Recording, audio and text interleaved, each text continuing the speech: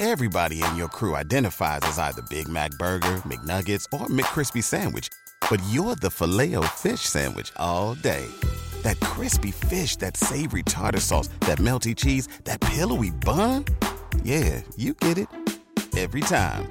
And if you love the Filet-O-Fish, right now you can catch two of the classics you love for just $6. Limited time only. Price and participation may vary. Cannot be combined with any other offer. Single item at regular price. Ba-da-ba-ba-ba.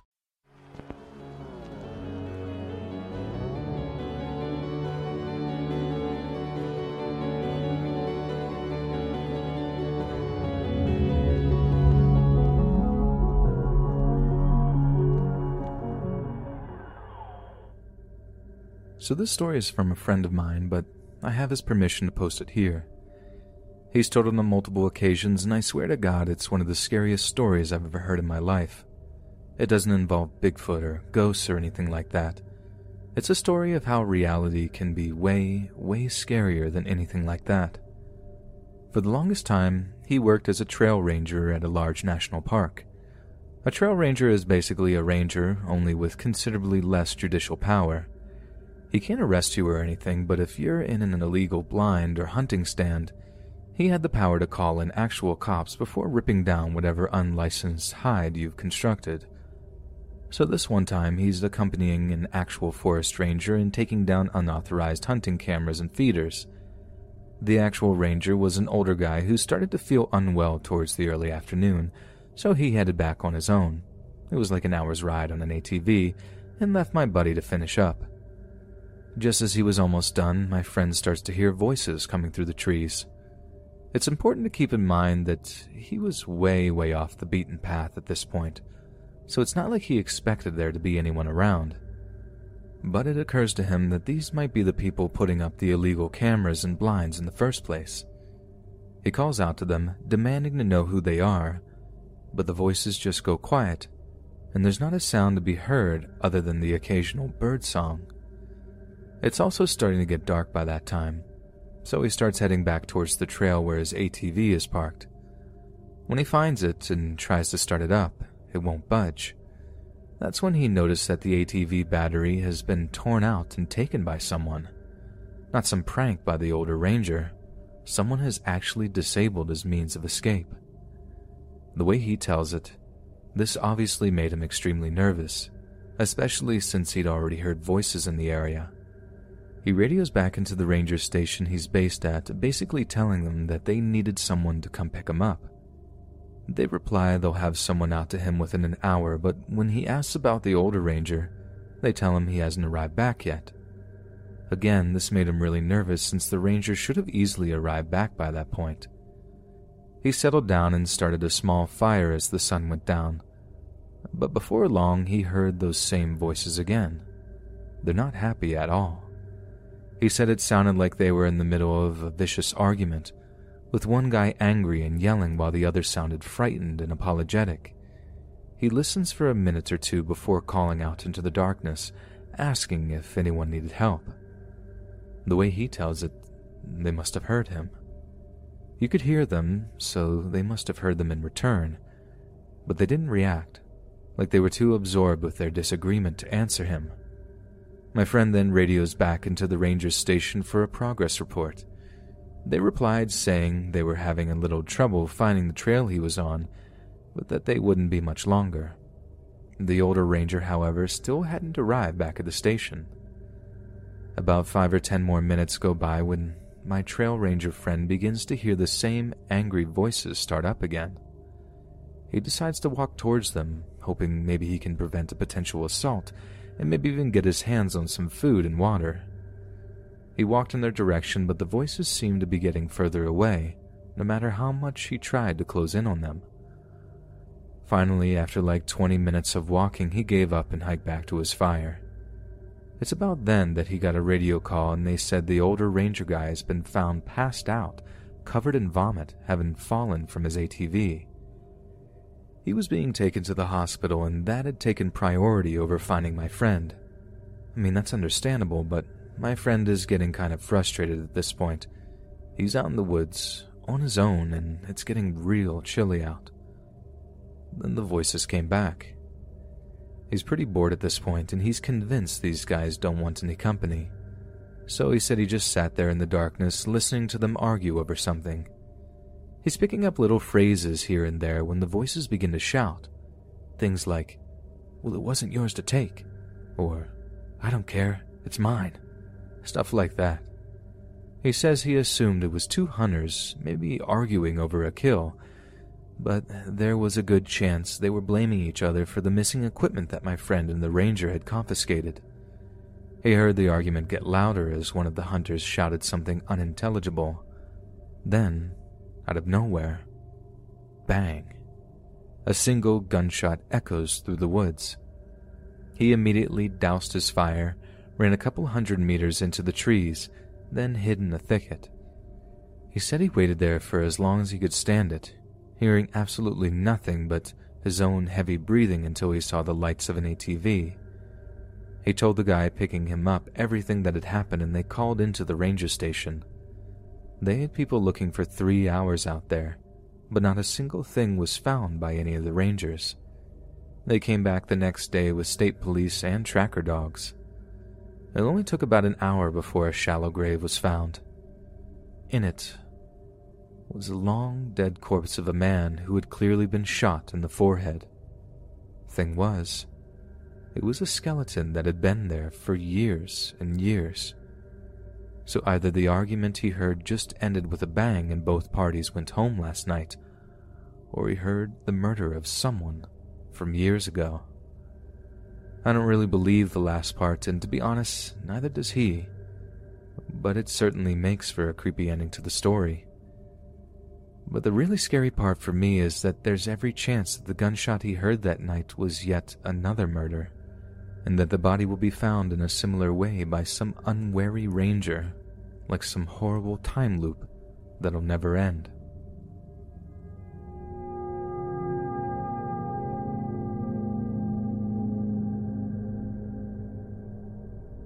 I've been a hunter for more than 20 years. My dad taught me, just like my grandpa taught him, same as I taught my own son in turn. I've faced down grizzly bears, packs of hungry coyotes, even guys I suspected to be cartel tending to illegal grow sites. But they're things a man can deal with. A can of bear mace, a warning shot. Only once have I come across something I didn't know how to deal with. Only once have I ever truly been frightened. When I hunt, I take dogs. They're a pair of big old Airedale Terriers, good hunting hounds, and even better company. Just from the way they're acting, I can tell if there's a bear in the area, or if we're still in the trail of that whitetail we've been tracking. Unfortunately, on the day in question, they couldn't pick up anything. I mean, that's not unusual at first. It normally takes an hour or two to really get a sense of what's been moving through the area, to kind of tune into the forest. But we've walked for hours and hours and didn't find so much as a squirrel. The woods were eerily quiet that day, so reluctantly, I doubled back to a creek we'd passed and sat down to fish. The fish, however, were not so shy, and I managed to get one on the hook in record time. One of the joys of hunting smaller game is actually being able to eat whatever you've killed right there and then, and nothing tastes as good as fresh fried fish. So I tie my fishing line off on a tree, letting my dinner hang there in the evening sun while I get to work building a small cooking fire right there next to the lake. It took a little longer than I've had liked thanks to recent summer rains, but soon I'd had the tinder crackling with smoke and flame. Then it was just a case of gutting that fish and tossing it in the pan with some Crisco. Gutting a fish is easy, but it sure ain't glamorous. Sometimes you pull out a parasite or two that's attached itself to the gills or guts. Just one or two normally, but this thing had a mess of them in its belly. Its shimmering insides were black with writhing worms. It was sick, real sick. I tossed it on the fire and washed my hands off in the creek. I'd never seen anything like that in all my years. But I wasn't scared, disgusted sure, but not scared. Not yet anyway. I kicked some dirt on the fire, whistled the dogs, and began to walk back to the car. I decided that I'd make a point of stopping by the park ranger station to tell them about those parasites I'd seen inside the fish. Only, I never made it to the ranger station. My dogs are real good boys. They know not to make a lot of noise out in the woods, lest they scare the game away. Most I've ever seen them make noise is a kind of muted yapping whenever there's a grizzly in the area. So when we're about halfway back to my truck, one of them lets out this string of loud, angry barks. My first thought is that it's another person out here with another dog. Trigger is a friendly boy, but he barks up a storm whenever he sees or smells another hound. I tell it to hustle up, but he just keeps on barking for a moment or two before he did the weirdest thing. He slinks back towards me, tail between his legs, whining and yapping like I hadn't seen him since he was a puppy. I reached down to pet him, and he was shaking like a leaf. Then, out of nowhere, he just peed right there on the ground. He didn't cock his leg like he normally does against a tree. The poor guy just let loose, almost like he didn't mean to. That's what got me thinking. What is it that had Trigger so scared? Whatever it was close enough for him to catch the thing's scent, big enough to make him freak out like that. I had no intention of hanging around to find out what it was. I started walking back in the direction of my truck, a little faster than before. The dogs were bounding back and forth, barking into the woods behind us and yelping at me as if to say, "Hurry up, old man." I kept wheeling around with my rifle pressed into my shoulder, ready to fire at some mama grizzly who decided I was too much of a risk to her babies. But nothing came. I didn't even hear twigs snapping, no tree branches swaying. Whatever was coming at us was moving totally silently. That was around the time I began to smell this real strong scent in the air, kind of like cat pee or something, only it has this awful rotten tinge to it. I don't think I'd run like that since high school. I was exhausted when I finally got back to my truck, dripping sweat from hauling my nearly 50-year-old self across half a mile of woodland.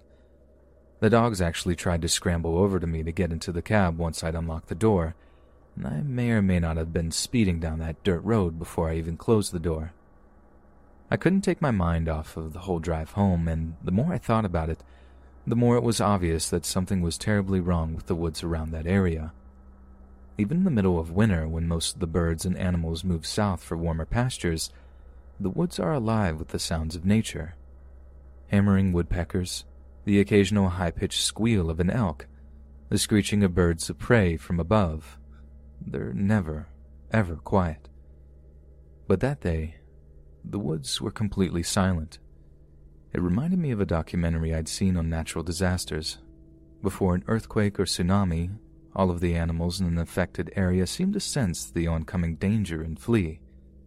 This has been reported time and time again by the survivors of such events. Whatever was out there, the animals had sensed it just like my dogs had, and it had scared them like the devil. I have no trouble admitting that I was terrified. Like I said, I've been a hunter for more than 20 years, and nothing has ever so much as made me jump. But something wasn't right about the woods that day. Something that still makes my skin crawl to think about, even to this day. I told a few old buddies of mine one time, but they just laughed and called it a campfire story. Some days I really, really wish it was.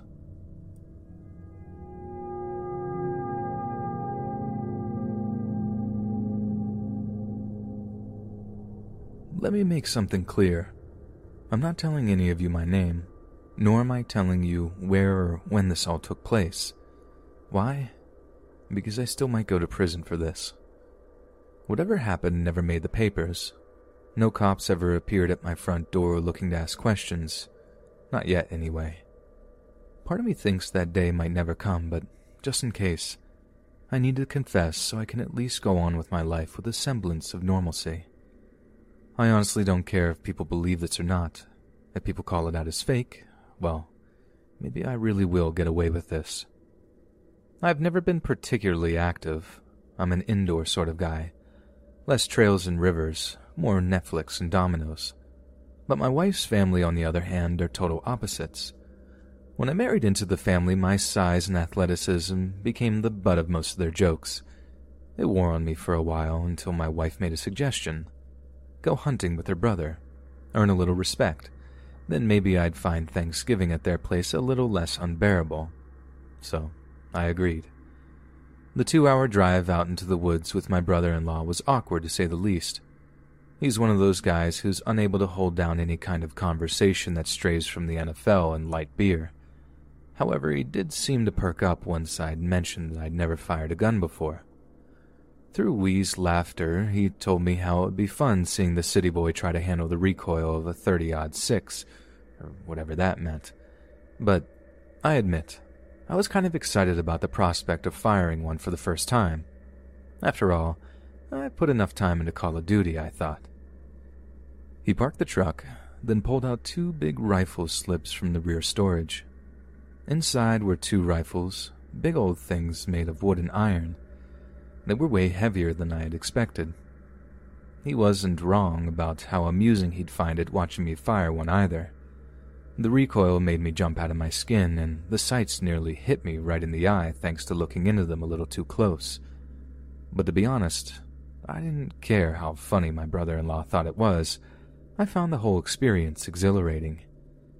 I missed my shot on the tree stump he told me to aim at, but when I insisted on trying again and again until I hit the thing, he seemed to react exactly how my wife had assumed he would.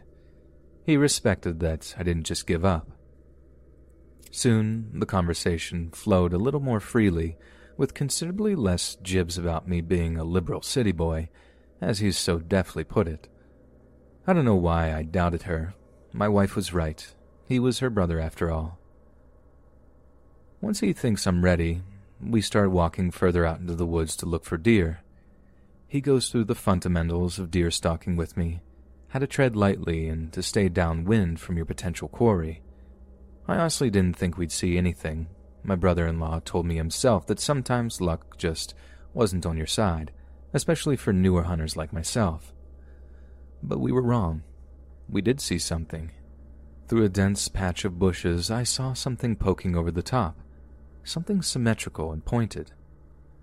I silently got my brother-in-law's attention, pointing towards what I'd seen, what was clearly a set of deer antlers. I expected him to rush into action and shoot the thing through the bush, but he just pointed at me, frantically indicating that it should be me to take the shot. So I did, just like he'd shown me. I rested the butt of the rifle into my shoulders, aligning the front and rear sights in my vision, then slowly and gently squeezed the trigger. The antlers disappeared, and on the other side of the bush, something hit the dirt with a thud. I'd done it. My first kill. I could see in his eyes how impressed he was, how rare it was for a first-time hunter to bag a buck on his first shot, let alone his first hunt. We rushed through the brush to check out the kill, but we couldn't never have been ready for what we were about to see. Blood and brain were strewed across the dirt and fallen leaves in front of us, looking almost bright among the dull color of the forest floor. And there were antlers all right, but they weren't attached to a deer. It was a woman, completely naked, lying in the dirt before us. Her body was an ashen gray, like it had been painted with mud or something. The antlers were part of some kind of headdress that lay next to her still warm body. My first reaction was to pull out my phone. I didn't think, I just acted. I wasn't thinking about the consequences. I was halfway to calling the EMTs when my brother-in-law slapped the phone out of my hand. "I'm not going to prison because of some dumb hippie," he hissed. But she didn't look like any hippie I'd ever seen. The headdress she'd been wearing had no flowers in it. It wasn't at all pretty. It was a mess of dead roots and vines with what looked like teeth and rats' tails stitched into it. Aside from that weird body paint she had on that made her look like a corpse, her fingernails were long, yellowing, and sharp. After that is kind of a blur. I remember running back to the truck, being so out of shape that I stopped to puke against a tree, then more running. My head was spinning by the time we got back to the truck. We said nothing to each other on the drive back. We didn't need to. It was either keep our mouths shut, or it would be the end of our lives as we knew it. When we got back, my brother-in-law explained that I'd shot my first deer, but had freaked out and ran when I saw the body. Couldn't handle being a killer, he said. I nodded, playing along that I was too much of a baby to be a hunter, and they all believed it. It played right into their stereotype of me, and no one ever questioned a thing. No one thought it was suspicious that we came back earlier, or without the deer we'd killed to bush it for meat. My brother-in-law and I barely talk now. We see each other on the odd holiday, but the conversation never advanced past small talk. Each of us just tries not to think about it. But I do. I can't help it. I wonder which one of us is going to break first, him or me. Sometimes I worry he thinks I'm going to snap and tell my wife that he'll invite me into the woods for one last hunting trip, and I'll never be seen again.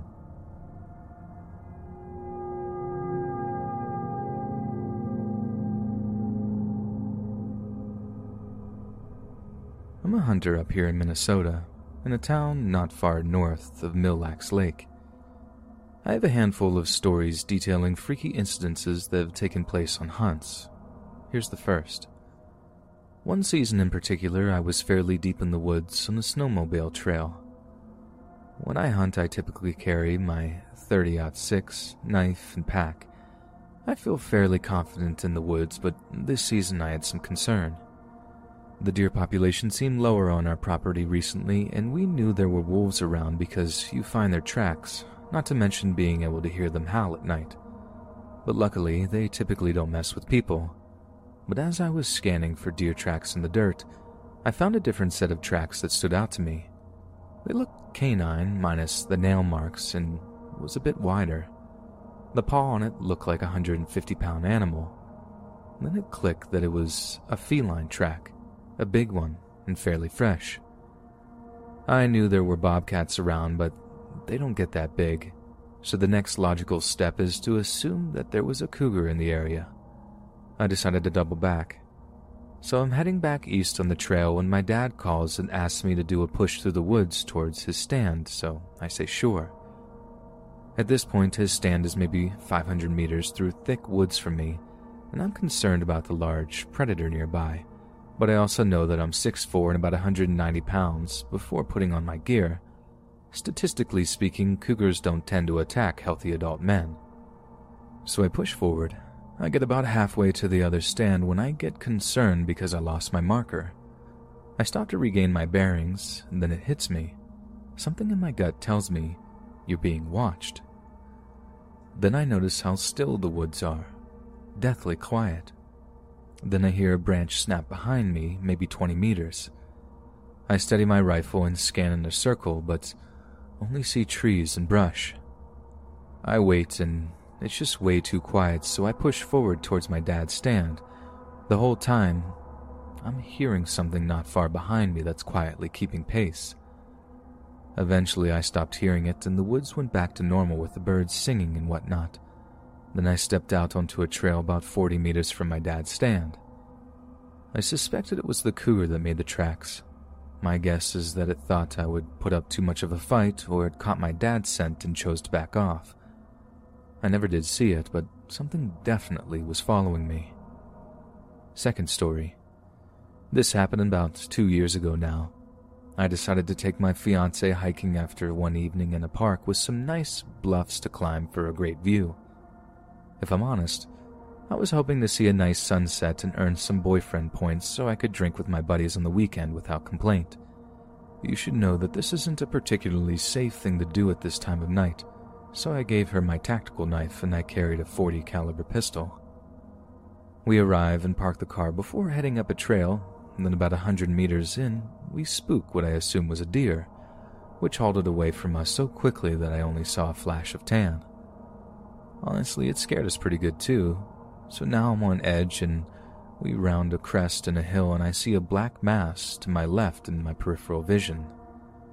I unsnap the retention of my holster and turn to engage what turned out to be nothing but a mound of black dirt. So I calm down, and we continue on with our nice little evening hike, with birds chirping, bugs making noise, regular forest stuff. Now for the creepy part. Once we were within 20 meters of the halfway point on the trail, it starts to feel real eerie. almost like we're being watched.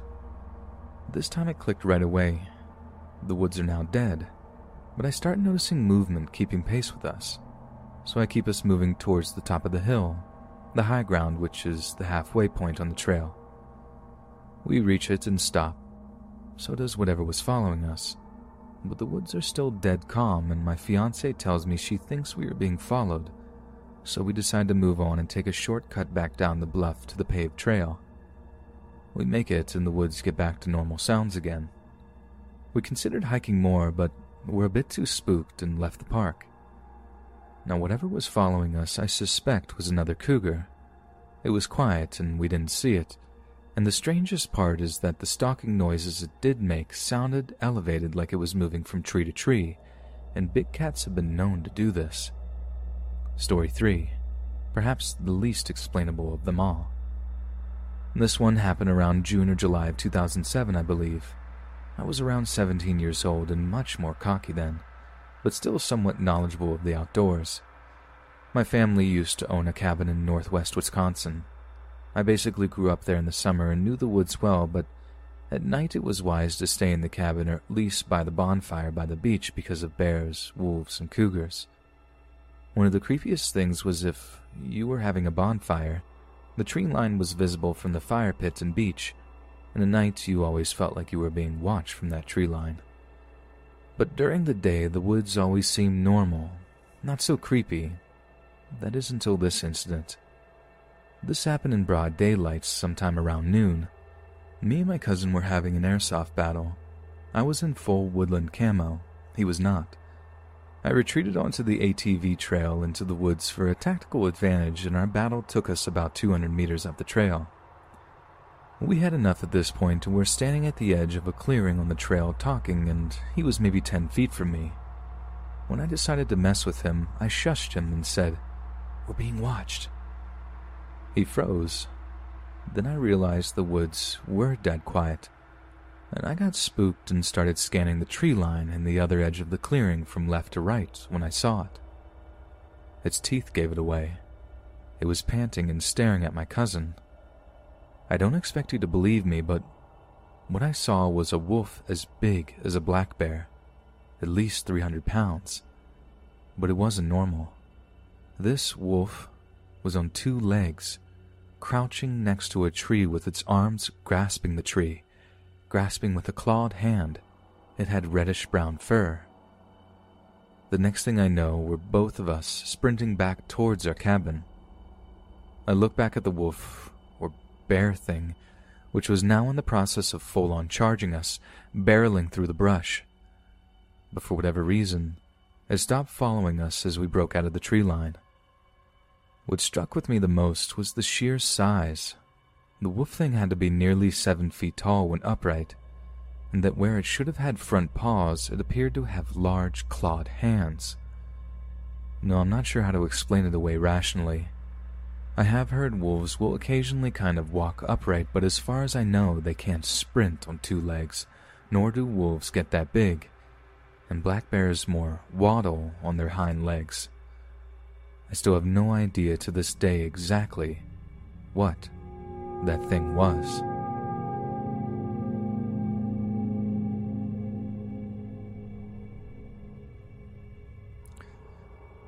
I lived in the San Jose, Silicon Valley area for most of my life and have been an avid hunter ever since my dad and uncle took me along on a trip when I was a kid. Some of the woodlands out there are some of the last great wilderness areas on the West Coast. The kind of places where radio or even cell towers won't reach. The kind of place that, when you're there, you truly are disconnected from the modern world. So one day I'm out with my buddy in our usual hunting spot, which happens to be near a creek. Now this creek is home to steelhead trout, black-trail deer, all kinds of red and yellow-legged frogs, all of which are species rapidly approaching the endangered list. But when I happen upon the creek, I find the thing is bone dry, not even so much of a trickle of water flowing through it. All the steelhead trout are dead, lying there rotting in the sweltering afternoon sun. I start to notice all this plastic and piping at the bottom of the creek where it feeds out. So I think, okay, it's probably just a rancher who needs the water for cattle or something. But regardless, diverting natural water sources like this is terrible for the land, as you probably guessed from the mention of all those rare trout just lying there, dead. I started following the plastic piping about 100 meters through the trees until I began to see this little canyon. In it, being fed by the water pipes leaching from the creek nearby, were hundreds of marijuana plants. They're short because it's early in the season, maybe only about 2 or 3 feet tall, so I can easily see these 2 human figures crouched among the plants while tending to them. Now, I've run across these kinds of operations before. They're usually planted by old hippies or small-time gangbangers, but these guys had rifles slung across their backs, pistols in little hip or leg holsters. They even had these big old knives. They looked like they could be special force guys or something. Seriously, not the usual people I run into at these things. The other thing I notice is the environmental damage these guys are doing. Most wilderness grow sites at least try to tidy up after themselves, especially the hippie types who generally leave nothing but their boot prints. But these guys left camp trash strewn everywhere, empty plastic bags of fertilizer, empty propane tanks, all kinds of garbage. They're unaware that I'm watching them at this point. They're still just working their plants, cruising through the grow site towards where I'm stood. That was like that oh no moment, where I realized if anything went down here, we'd have no help, no backup. I had my old bolt action and a buck knife, but these guys had AR-15s. There's no way I'd last a minute in a straight-up gunfight with them. So we just watched for a few minutes, using our deer stalking skills to remain unseen, or so we thought. Crack. There were panicked screams in Spanish from the canyon below. 1 second we're crouched among the bushes. The next, my buddy is lying flat on his back. At first I had no idea what had happened. I thought he might have slipped and fallen, but then I saw the blood. He'd been shot by an ambusher who had been watching us just as we'd been watching them. The bullet passed through both of his thighs, completely taking his leg out from under him, causing him to pump blood out onto the forest floor. It was horrible. I had no idea if those guys down there, who I assumed were hardened Mexican cartel at this point, were on their way up to finish us off. I racked a round into my hunting rifle and fired it in their general direction, then did the same with my buddy's rifle, hoping it might deter them for a moment or two. I had no first aid on me at all. I had one back in the truck, but that was miles away. We had to think fast. My buddy was already screaming at me to cut his shirt off to make a pair of improvised tourniquets. I did so, terrified that it wouldn't be enough to stem the horrendous amounts of blood squirting out of not 1, but 4 bullet wounds. We managed to stem the bleeding a little, but I needed to get my buddy help, or there's no doubt he'd have bled to death right there on the forest floor. But as I mentioned before, we're in a wilderness area with very little in the way of radio or cell reception, so I couldn't reply on my phone to bring in the EMTs. As I ran off back in the direction of my truck, I wondered if I'd end up running into cartel growers again. It was one of the worst feelings of my life. Go slow and safely and my friend might die. Move fast and loud. Those cartel guys might have gotten the drop on me. Considering it was one of the worst days of my life, we were remarkably lucky as it progressed. Firstly, as I'm running, sweating and panting like a beast through endless forest, I heard some kind of high-pitched whooping sound. Only this wasn't any kind of animal I'd ever heard before. It was human. Sure enough, I walked straight out onto this mountain biking trail with these kids going down it so fast that they just whizzed right past me without stopping. But with breathless cries and waving arms, I did manage to catch their attention.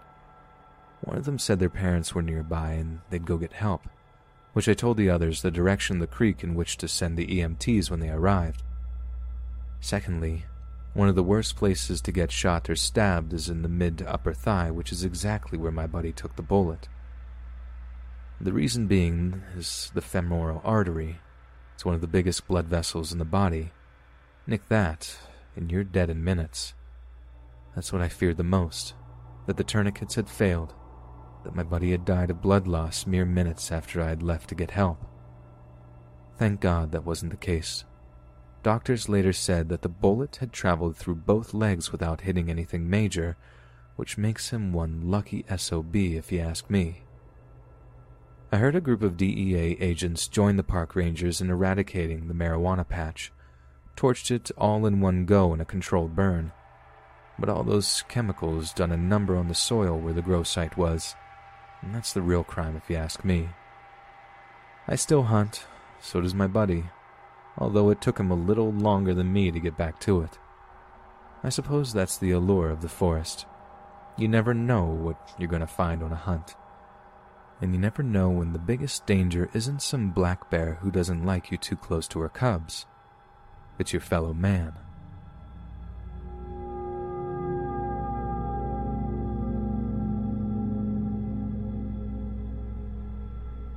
One particularly snowy February a few years back, I was out shooting birds in my beloved state of Michigan. I had my old German Shepherd dog with me, Jazz, who has to be the best bird dog this side of the Great Lakes. I took Jazz out for a hunt at Harrisville State Park, just a few hours north of Detroit. He was on one of those extendable leashes at first, just in case he got too excited and took off through the forest. But I bought it cheap online and it wasn't a very good one. Rather than a long strap leash, this was more of a cord or thick string. Good for a smaller dog, not so good for a German Shepherd. So, we're getting pretty deep into the woods when we come across paw prints in the snow. I'm no tracker, but they look pretty canine, so I figured it was a dog or something, but the way Jazz was barking made me think it might have been a fox. Foolishly, I was encouraging her to find the evil fox, hyping her up with my tone of voice. It was dumb because the next thing I know, she's pulling on the leash really hard and I can feel the cheap plastic beginning to bend in my grip. Then, the cord just snaps, and obviously Jazz does what dogs do and just follows her nose through the trees, completely ignoring my cries for her to stop. Although she wasn't exactly hard to follow, she made huge bounding tracks in the snow. I was obviously extremely anxious that she'd get lost. I wouldn't just be heartbroken, my parents would literally murder me if I lost our dog. There wasn't any undergrowth, so I could see him darting around the woods about 60 or so feet in front of me, smelling things while ignoring me. I'm following him, trying to get his attention. There were coyotes in the area and I didn't want him finding a den and sticking his head in. He eventually darted down a side path, an unmarked, unofficial trail that ran along the creek. I knew it fairly well, and had been on it in the summer, but this was winter, so it might as well have been another country. The creek cut through some hills, and the path was pretty much along the hilltops the creek had cut, but still I followed the dog along the narrow, slippery pathways. That's when I hit a patch of ice. I really should have seen it coming. It was dumb of me to just go running off like that in such hazardous conditions, but you must know how it feels, thinking you're going to lose a pet. I think I'd run through fire just to catch up with that old hound. I slipped, falling in the frozen dirt so hard it knocked the wind out of me. I'm not talking about just from the impact. I really did land right on my sternum. I had to roll over. I was desperate to draw a breath. But that's what sent me rolling down that steep hill towards the creek bed. I rolled over onto my belly and tried to grab for a root to stop myself from sliding. Only when I grabbed it, I had half a second to realize it wasn't a root. It was nothing but a loose twig. So I fell all the way down the hill, slamming into rocks and tree stumps the whole way down. I'm yelping and cursing, but I got a flash of the frozen water in my eyes and began to panic. Really panic. If I was injured and I ended up in that freezing cold water, I was a dead man. The creek was frozen over, but I hit with enough force to break the ice. Thankfully, the water wasn't deep at all in that section I landed. When I tried to stand at first, my knees buckled and I went to my hands and knees. At first I thought my fears were confirmed, that I'd broken an ankle or something, but I hadn't. I was just banged up from the fall. Pretty much everything but my shoulders and head were submerged in freezing cold water. I remember screaming in frustration as I scrambled to my feet and stumbled to a place I could get back up out of the water. Jazz at least came down to see what I was screaming about. When she got close enough for me to grab her, I tied the length of cord from her side of the broken leash to my wrist. She wasn't getting away again. I'd see to that. It was around this time I noticed my pant leg had been ripped open when I fell into the creek, and so had my knee. I don't know whether it was a sharp rock or something else I landed on. Still, I was bleeding pretty good, and soon it started to throb. That's when I started to walk back to my car. It couldn't have been more than 2 or 3 miles, but I was completely wet with ice-cold water in February, bleeding and walking with a pretty bad limp. Like I said, I'm no expert tracker or anything, but I was terrified that a bear or something would smell my blood and chase me down before I got a chance to get to safety. Worst-case scenario was, of course, playing in my head the whole way back to the car. But I got there, peeled out of my wet outer layer, but I didn't have anything dry to change into. I did at least have a first aid kit handy to bandage my leg. I had the heater on full blast. I put my unfired .22 in the back seat. There was no way I'd be shooting it while it was soaked through. Best to just head home and see to getting my leg checked out by a nurse. But before I moved, I sat there for a while in the car, shaking from the cold and the realization that it could have gone a whole lot worse.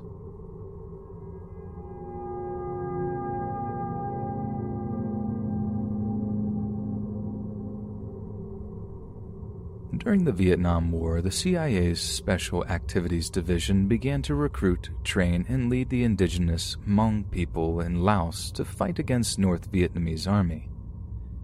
This secret army was organized into various mobile regiments and divisions, including various special guerrilla units, all of whom were commanded by the United States military. Though their role was generally kept secret in the early stages of the conflict, they made great sacrifices to help the U.S. and were instrumental in the rescue of downed pilots. It's said that more than half of all the fighting-age Hmong men in Laos signed up to fight. After the war, thousands of economic and political refugees resettled in Western countries. The Lao Veterans of America and Lao Veterans of America Institute helped to assist in the resettlement of many Laotian and Hmong refugees and asylum seekers in the United States, especially former Hmong veterans and their family members who served in the U.S. Secret Army. One of these refugee families was the family of a boy named Chai Vang. Vang and his siblings relocated to the United States in 1980 and eventually settled in California. Vang lived in Sacramento and eventually enlisted in the California National Guard. He served 6 successful years with the California Guard, earning a Good Conduct Medal and attaining a Marksman-class Sharpshooter qualification badge. Vang was 32 when he moved his family out to St. Paul, Minnesota. By this time, he had followed the Hmong tradition of becoming his family's shaman, part of which was actively hunting and spending time in nature. This could be why he had chosen to move his family out to a place where the attitude to hunting was much more relaxed. St. Paul is just a 2-hour drive away from Meteor, Wisconsin, a wild area of the state in which deer hunting is particularly popular. Meteor extends over a large, sparsely populated area, and the land is a mix of public and privately owned. It was a Sunday, November 21st, 2004, when a hunting party of about 15 people were in a cabin on some private land just outside of Meteor. Terry Willers, one of the owners of the private land, left the cabin and saw Chai Vang sitting in a deer stand.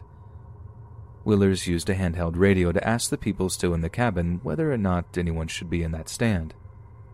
Upon receiving a response in the negative, he approached Vang and told him to leave the property. Vang then apologized and started moving south towards a woodland trail.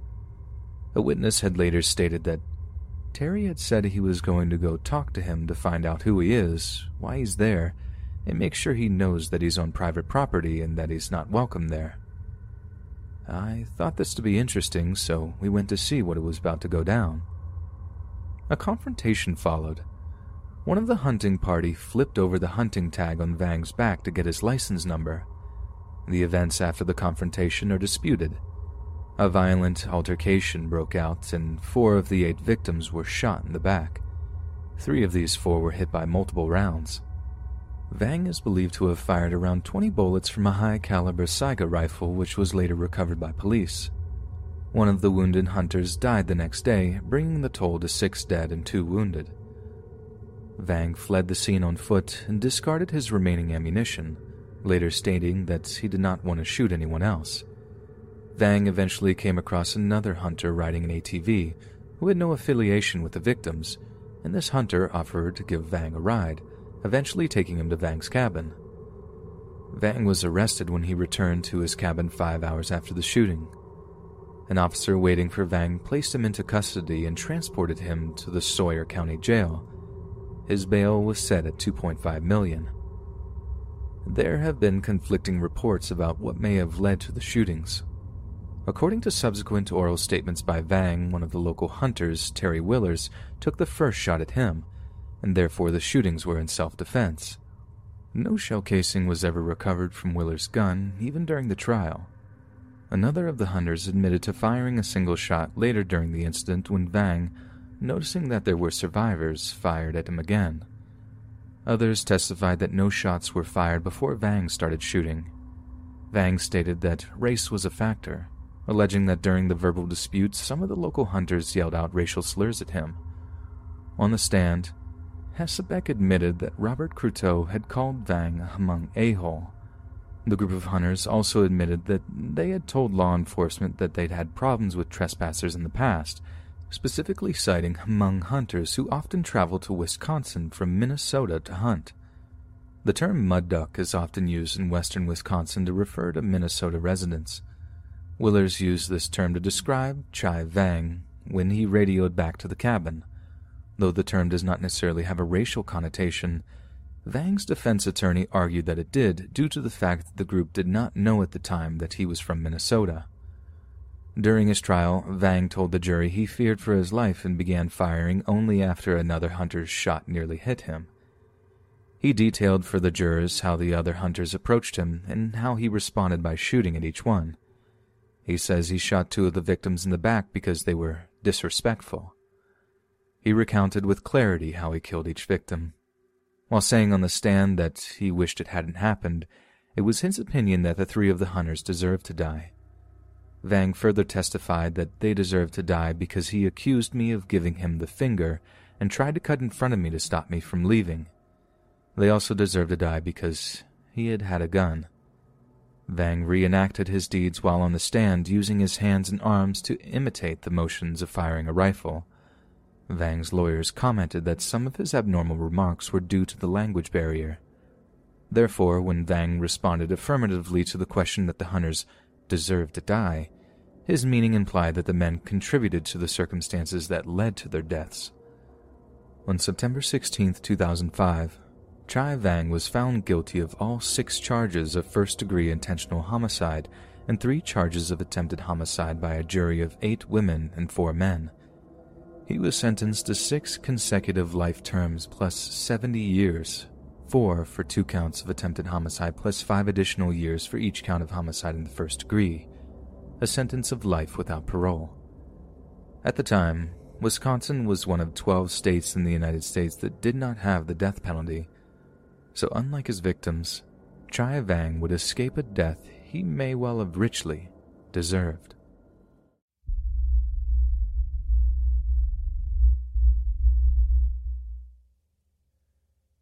I was around 16 at the time of this happening. Firstly, I'd like to explain what type of person I am, so my actions make a bit of sense. I'm an average-looking girl, a bit overweight, which for my country makes me really undesirable. For this reason, I'm not used to males hitting on me or even considered it a possible assurance back then. You can say that I'm usually the man in our group. You know, the girl that looks after every other friend when they're drinking, and if a guy is being rude or harassing someone, I'm the one to shut him down. I don't know why I took on this role, probably because my friends are way too naive and nice. Well, I'm like that to strangers when I'm alone. I always try to be helpful to people if they look confused or ask me for directions or anything else. On this particular night, I was going home from school. My high school is in the city center and I take the bus home. Since the buses get overcrowded during peak hours and I really hate being between crowds of people, I normally wait around 30 minutes to an hour to catch the bus. This night I walked to another bus stop, around 5 stops before the one to my school, so I can kill time and take an empty bus. It was dark and I was the only one on that stop. I usually don't have a problem with going out alone late at night, as I don't have the men bad assault mentality drilled into me. So I'm just minding my own business when this 45 to 50-year-old man comes up to me. He has a very friendly face and smile, so I don't think anything of it. He asks me something and then I realize he's Turkish. I tell him I don't understand, so he uses basic Bulgarian words he knows, and I somehow understand that he's just asking for directions. Of course, I try my best to explain, and after I feel like he understood, I expect him to just stop talking to me. Nope. He sat disturbingly close to me and started talking to me, again in Turkish. I try to be polite and politely ignore him as best I can, while nodding my head with a smile, looking at the timetable. For some reason, this guy starts asking me for my phone number. At this moment, I realized that this was definitely not only a lost foreigner. I tried to shut him down, saying I don't have a phone. Don't ask why I thought that was going to work. I finally give in and tell him a random phone number. He says something else to me, again in Turkish, and then the worst thing happens. All this time, I'm looking at the 1 minute the bus will be coming in. I'm praying for him to please not try to call the number. He does. And he shows me and asks why my phone isn't ringing. My stomach just flipped. I tried to think of something fast. Then I remembered that I have my old Motorola in my bag. I usually brought it to school to give it to teachers who collected phones during class. Also, I like playing games on it. In 2014, yeah. Fortunately, the battery was dead, so I just pretended that this is the reason the call isn't going through. I see this guy try to argue, but at this moment the bus comes and I get on. I sit on the seat behind the driver as always. After 10 minutes, I get this weird feeling. I don't know what it was, but it felt like I was being watched. So I look around, but since I'm in the front seat, I can't exactly see everything. Luckily, our buses have this gigantic mirror on the inside that shows the whole bus. I look into that and I can clearly see him. He's sitting in the last seat, his legs clearly visible. I start to panic. I'm still not sure he's following me, but I'm also a very cautious person, so I can't really ignore this. I start checking for him at every stop, and he's still there. I get paranoid and say forget it, and get off the bus. The stop was at our local mall, and luckily it worked till 10 p.m. I decide to go in, and if he follows, then I'll try to sneak out. He follows all right. You have to understand that in my town, almost nobody goes out after 9 p.m. The mall is close to empty. I look around thinking of ways to disappear, but there's just no way. The mall is an open space. There are 3 floors, all almost empty. I'd be easily spotted anywhere. Now, you'll probably say, you should have asked the security for help. No. In Bulgaria, we don't do that. It literally never even went through my mind. The security is just some grandpa that walks around all day. They don't actually do work or anything. If it were today, I might not be as stupid, but back then, this wasn't even an option in my head. And besides, the security wasn't even around. So I do the most logical thing I can do, and I decided to utilize the knowledge I've acquired in the previous week. You see, the mall had a cool corridor system behind the stores. It was completely unmarked by any signs, and if you didn't know where you're going, you'd probably get lost, because it's just endless white corridors that lead to empty rooms for storage or some other stuff. Well, me being an avid anime fan, love going around these corridors and pretending I'm a ninja from Naruto on a mission. 16-year-olds, am I right? So I can proudly say that I learned the right path to the back stairway of the mall. Because I was smart and obsessed with the idea of being a spy, I decided to lure this creepy guy into the corridor and then just go out from the back end of the mall.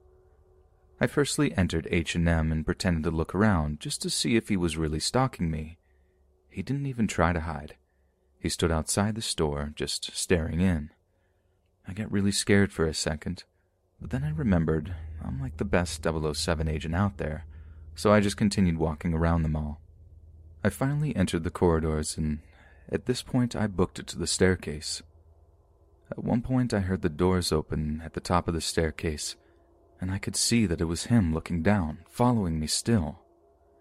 I ran out and didn't stop running for 2 bus stops. I tried looking back, but there was no one, so I proudly decided that I'm a hero and went home. Today, being 21 years old, I just think about how naive I was back then, and how I'd probably be 10 times as scared today as I was back then.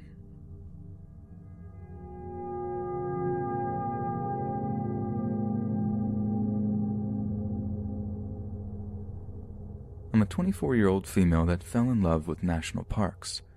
So much so I decided to work full-time at one for 3 years. This experience allowed me to meet some great people, but it also welcomed some sketchy individuals. This particular story starts with a man that we'll call Sam. Sam was a tall man with a shaved head and glasses. He was the kind of coworker that would always linger awkwardly. He made everyone feel uncomfortable, but not enough to warrant any concern. The only issue that I really noticed was that he seemed like he had a drinking problem. He would show up to work still drunk and be sent home somewhat regularly. He seemed innocent, though, in a socially awkward way. I only worked with him for a few months before I was transferred to another location and was offered a pay raise. A few months after starting the new position, I was in the employee break room browsing my news feed when I received 5 messages within a 3-minute time span. I didn't even realize people could type that fast. The messages were from Sam, something that caught me off guard because I had never spoken to him outside of my last position. The messages consisted of vague threats regarding my friends and myself. He seemed upset to find out that I had gay friends and thought that I was tainted from association. I was less upset at his foul perception of me and more angry that he had targeted my friends, who were truly lovely people. I am bad when it comes to taking the high road and decided to give this man a piece of my mind. We weren't friends, hardly acquaintances, so I didn't feel that his behavior was appropriate, and quite frankly, I was angry. Through our exchange, the original rude context of the messages became obviously threatening. He told me that I should die along with my gay friends, and that he'd be more than happy to end our misery. I was shocked. His anger didn't make sense to me, and I realized that I wasn't going to reason with this lunatic, so I decided to get HR involved. We worked within the same company, so I thought this would be the best route to prevent any further harassment. HR advised me to block contact from him while they investigate, but to also alert authorities in case he decided to act out his threats. Authorities were involved and didn't seem too fazed by the messages that I showed them. They almost seemed annoyed that I bothered calling them in the first place. I filled out a statement and was told to contact them if anything progressed. The next day, I woke up to find trash all over my front steps. Odd, but not too strange. I actually thought it was a raccoon since I was in a national park. Then I saw a piece of paper with the words, "Watch your back," scribbled onto it. I looked around the other neighboring cabins to see if anyone was watching, but I didn't see anyone. I cleaned up the mess, but saved the note. I wanted to show my sister who lived with me. When she got back home later that morning, I caught her up on the previous night's events. She didn't even know Sam because, like I said, we weren't friends. Why would I mention him in my personal life? I gave her a brief description in case she saw him lurking around and headed to work. Halfway through my shift, I get a phone call from Alexa. She sounds shaken when she tells me that a man matching Sam's description came to our cabin and asked about me and where I was. She played dumb and pretended to not even know who I was. After an awkward silence, he said, "I'll be back to get her later," and walked away. She said he sounded and acted like he had been heavily drinking and had an intense coldness to him. I'm not messing around at this point, and I have watched enough crime shows to know that you shouldn't underestimate people. So I called the company's security team and asked to have someone check on my sister to be escorted home immediately. I'm home within 20 minutes of her phone call. She gave security some more information, and they were able to find out which cabin he resided in. Apparently he only lived about a 2-minute walk down our street, which was really unnerving. Park rangers are called again, and they get more statements from the both of us and decided to pay him a visit. They seem to be taking the situation a bit more seriously now that he knows where I live. They come back after talking to his roommate. It's confirmed that he lives there but hasn't been home since the night before. Authorities put a word out to keep an eye out for Sam. They offer to have a unit keep an eye out on us that night, which we gladly accept, and we go to bed. I wake up to 34 messages from an unknown number. It was Sam again. He was very angry that I got HR and Rangers involved. He said terrible things, that I was going to pay for this, that I messed with the wrong person, and that he was going to end me. I email HR and present them screenshots of the messages and texts. I demand they resolve this immediately and want to set up a meeting with the director to discuss termination. See, in national parks, when you're hired, the company provides cheap housing on site, and when you're fired, you have to leave the national park boundary within 24 hours. So I thought this would solve the majority of my issues. They seem to agree with me and try to locate Sam for a meeting. No one has seen him since the first messages began 2 days prior, so the park is on a manhunt. The park is huge, and it's easy to hide if you don't want to be found. Thankfully, his roommate alerted officials when Sam stumbled home drunk the next day. They were able to speak with him and sober him up enough to take him to the HR building a couple of hours later. After the meeting, I'm notified that he had been given a first and final write-up and will continue to work and live on my street. He apparently gave a sob story about his personal issues and promises to leave me alone. I was baffled that even with him threatening to hurt me, they weren't going to fire him. Thankfully, the Rangers were equally surprised and still offered to provide surveillance just in case. It was quiet for 3 days. I thought it was actually over and started to feel bad for Sam, actually. I thought maybe he was just going through something and I was just his mental punching bag, I suppose. I didn't agree with it, but I no longer felt as threatened, if that makes sense. That was until I received a knock on my door and opened it to find 2 Rangers wanting to speak with me. According to the Rangers and a few people from the HR department, Sam's roommate had to call the emergency line when Sam started acting bizarre after the meeting and tried to convince him to lure me to a secluded place so Sam could take care of me. Thankfully, his roommate wasn't a psycho and reported the situation immediately once Sam went to the bathroom. Rangers were on site within minutes and had restrained Sam in order to search their cabin for evidence. They ended up finding a loaded firearm and a note that stated that he was going to end me and then take his own life. There was plenty of evidence for a case, and he was successfully banned from all national parks in the United States. I have since moved to a different state and have changed my contact information. He has since contacted me once to brag about how much I helped him secure unemployment benefits, which I quickly shared with officials. According to officials, he is restricted to a southern Arizona county due to other crimes that he later committed, and that I shouldn't worry about him finding me. As for HR, the director actually had to deal with harassment from Sam after the banning and asked me to testify on her behalf if it turned into something more sinister. I haven't heard anything since, so I'm assuming she found another way to stop his assault. I don't understand why he decided to target me. We hadn't had very many interactions, even at work.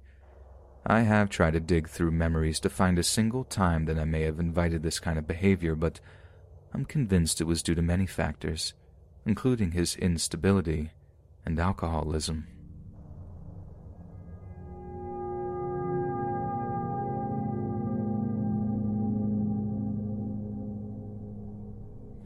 Up until junior year of high school, I flew mostly under the social radar and stuck to my status as a nerd girl.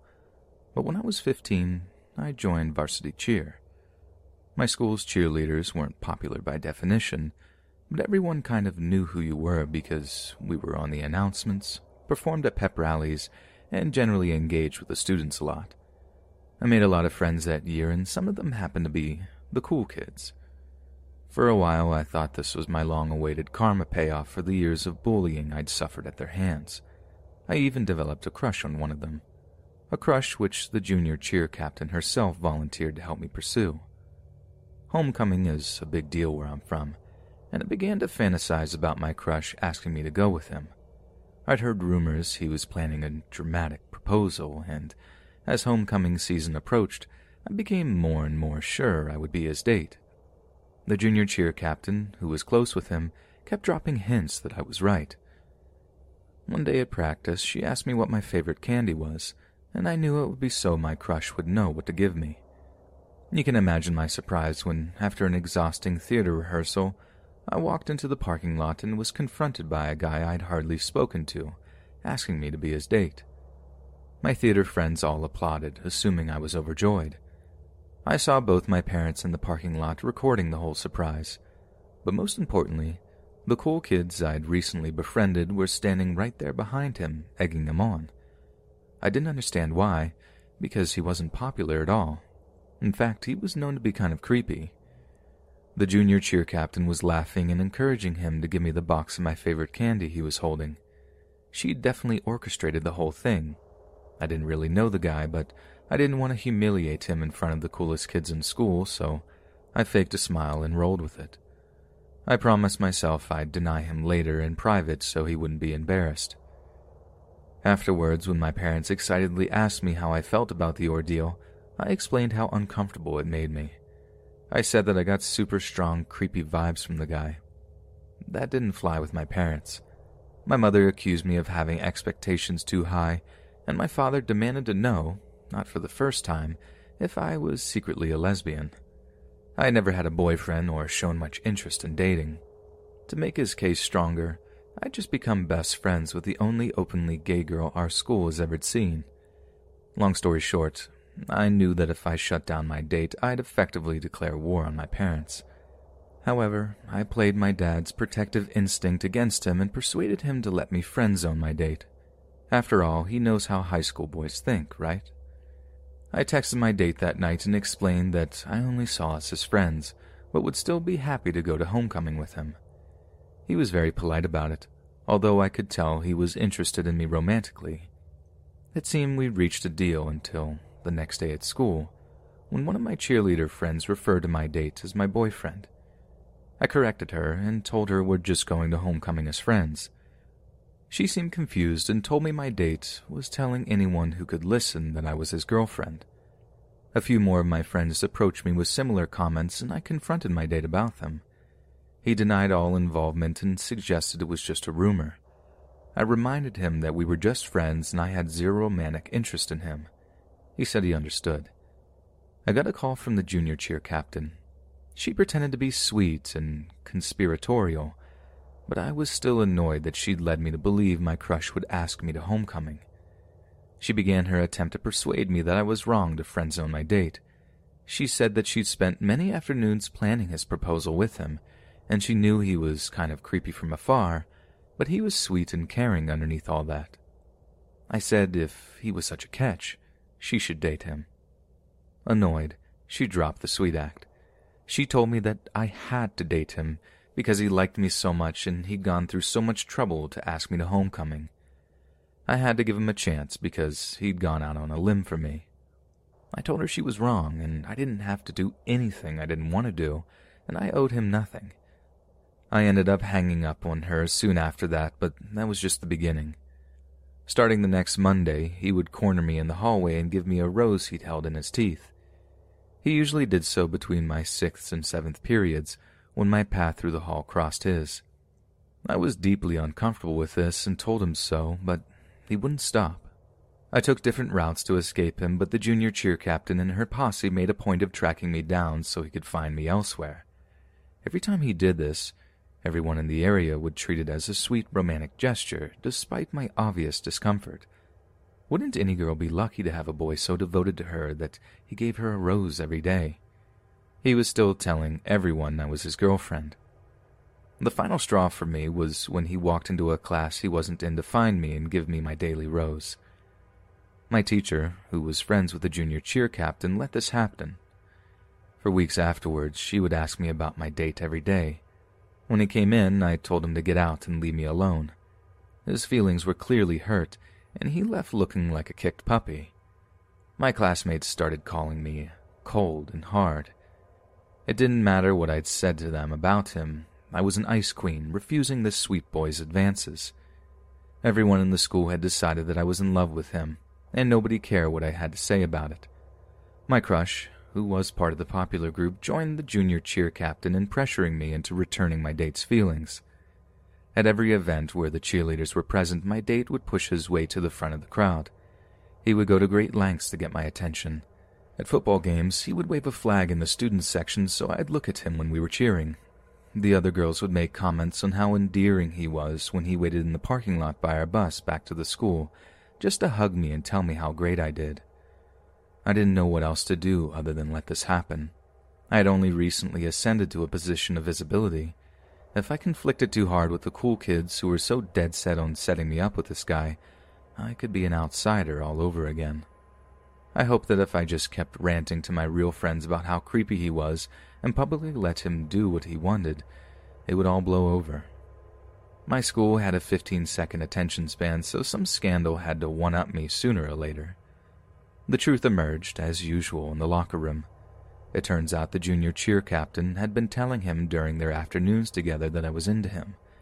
He'd come to her for help announcing his crush on me, and she'd gone a step further and convinced him I felt the same, despite the fact that I didn't even know his name.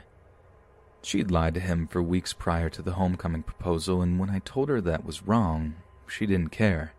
She told me I should be grateful, because everybody was starting to think that I was gay. My best friend, the lesbian who was starting a gay revolution, and I inspired and spread a rumor that we were dating. After all, everybody already thought I was gay, right? But my date wasn't fazed. In fact, he told everyone that he just turned me straight again. Ew. 3 weeks after he asked me, it was finally homecoming night. Thanks to cheer obligations and a complete coincidence involving a switched backpack that left me without my dress, I ended up only attending the dance for half an hour. My date awkwardly stood on the side of the room while I danced my heart out to Mr. Brightside. I almost felt bad for him when, right at the end, the junior cheer captain appeared like a summoned demon to suggest we slow dance at the next opportunity. Thank God I escaped that one by walking to the DJ and suggesting he play Footloose. My date walked me out to the parking lot to wait for my mom to pick me up. While we waited for her to drive around, which took entirely too long because she still hoped I'd stop making a fuss and date him, he asked me out. I politely declined. He quickly stammered that we could go with a group of people, like the junior cheer captain and my crush. I denied him again and made it clear that we were only friends and I wasn't interested in romantic endeavors because I was too busy. That was actually true. I wasn't in all advanced classes, varsity theater and cheer, and worked part-time. A few days later, a teacher eloped in Vegas, and nobody cared about my love life anymore. My date and I were distanced again by classes and activities and work. It appeared that everything was going back to normal. That Friday at the football game, my crush asked me to sit on his shoulders for the alma mater, kind of a romantic thing at my school. Overjoyed, I accepted and hoped this was the beginning of a new chapter for me. I ignored the frantically waving flag in the stands. Monday, my date stood on a chair in his second period class and announced that everyone should be wary of my crush because he would steal your girl. I heard everyone buzzing about it for a few hours later when someone called me a terrible name again for breaking my date's heart. I knew I was being dramatic, but I decided to not go to lunch that day, terrified of running into him. I'm so glad I didn't.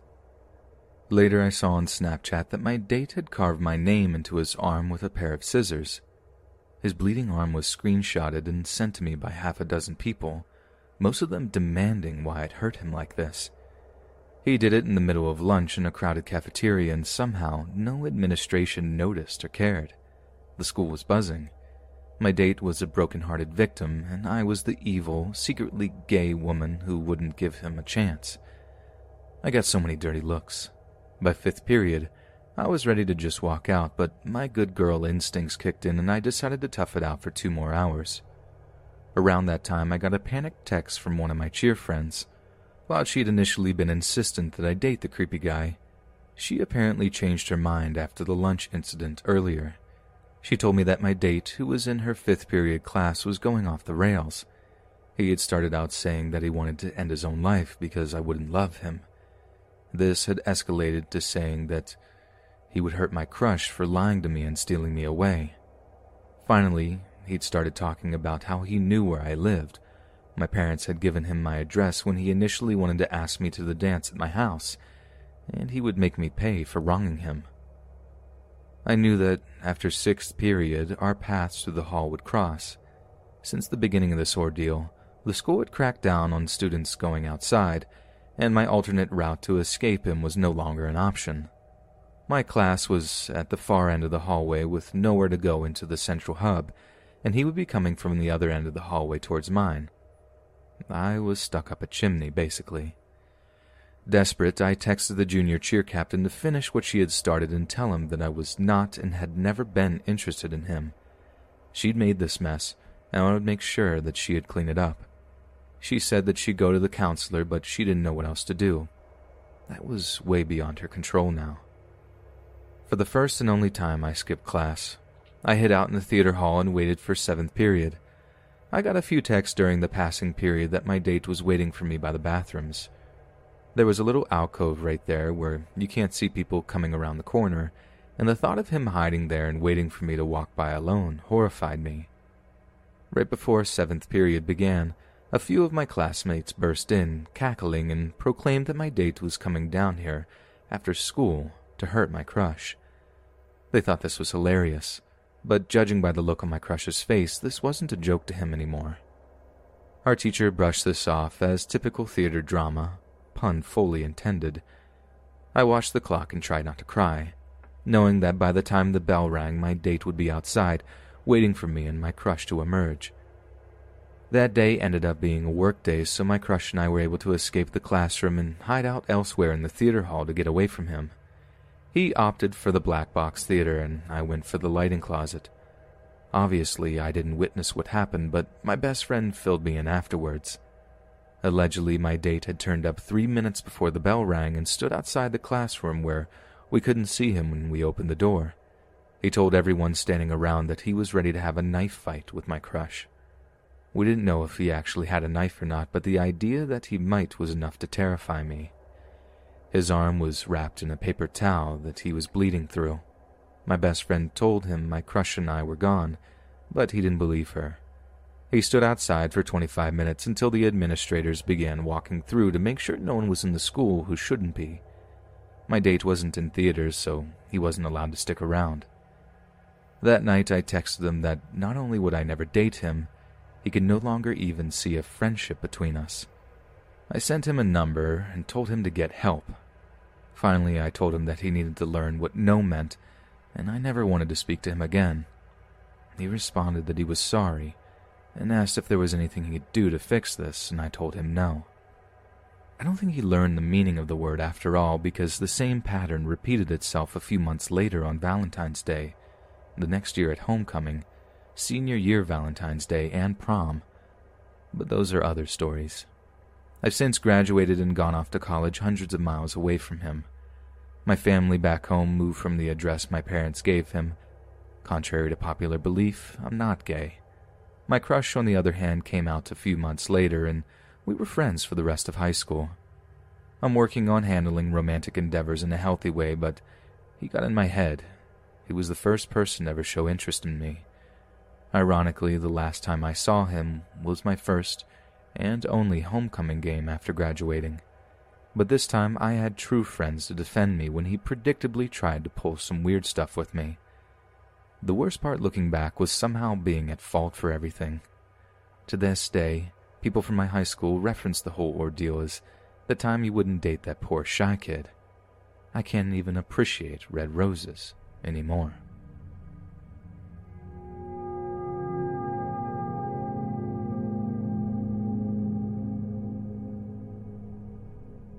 To follow up, I really appreciate the support I'm getting from Part 1.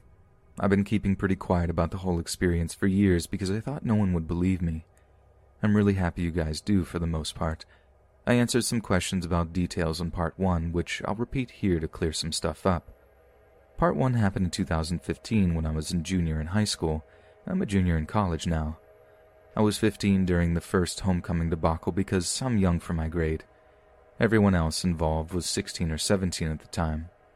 My parents, after all this played out, had very different reactions. My mother apologized for not believing me in the first place and pressuring me to lower my standards. My relationship with her has become a success story in the past 4 years, and this experience jump-started its evolution. On the other hand, my father has rewritten the narrative entirely and insists he never once advocated I go to homecoming with my date. He says he was always wary of this kid, and he also did never ask if I was gay. I'm not. I'm bi, actually, but I didn't realize it until senior year of high school. I didn't go to the guidance counselor yet because she was known to be bad at her job, as you'll see in this continuation. She victim-blamed a lot, and she would usually bring up her religion to solve students' problems, regardless of our school being public and non-religious, and she was fired after I graduated in 2017. My high school and home district in general was an administrative nightmare. I've heard from younger friends that after a massive staff turnover, things are starting to look up, but none of it improved during my time there. My story was perfectly in character for the level of ignorance my school expressed towards unhealthy activity. My date didn't and doesn't use social media, at least not to my knowledge. I found an abandoned Twitter account that looked like it might belong to him, but it was last active in 2016. I have no contact with him at all anymore, which I guess is a happy ending. A few people have implied I'm making all of this up. They're not the first, and they probably won't be the last to say so. Even I know this is wild, and that's why I didn't say a word about it for years. I don't feel the need to prove my honesty to random strangers on the internet. If there's anything I learned from this nightmare, it's that people will only believe what they want to believe. The truth is that I had a really weird experience, and it affected my life in a lot of ways. Believe it or don't, I still have to deal with its repercussions on a daily basis. This post is less of an update than it is a continuation.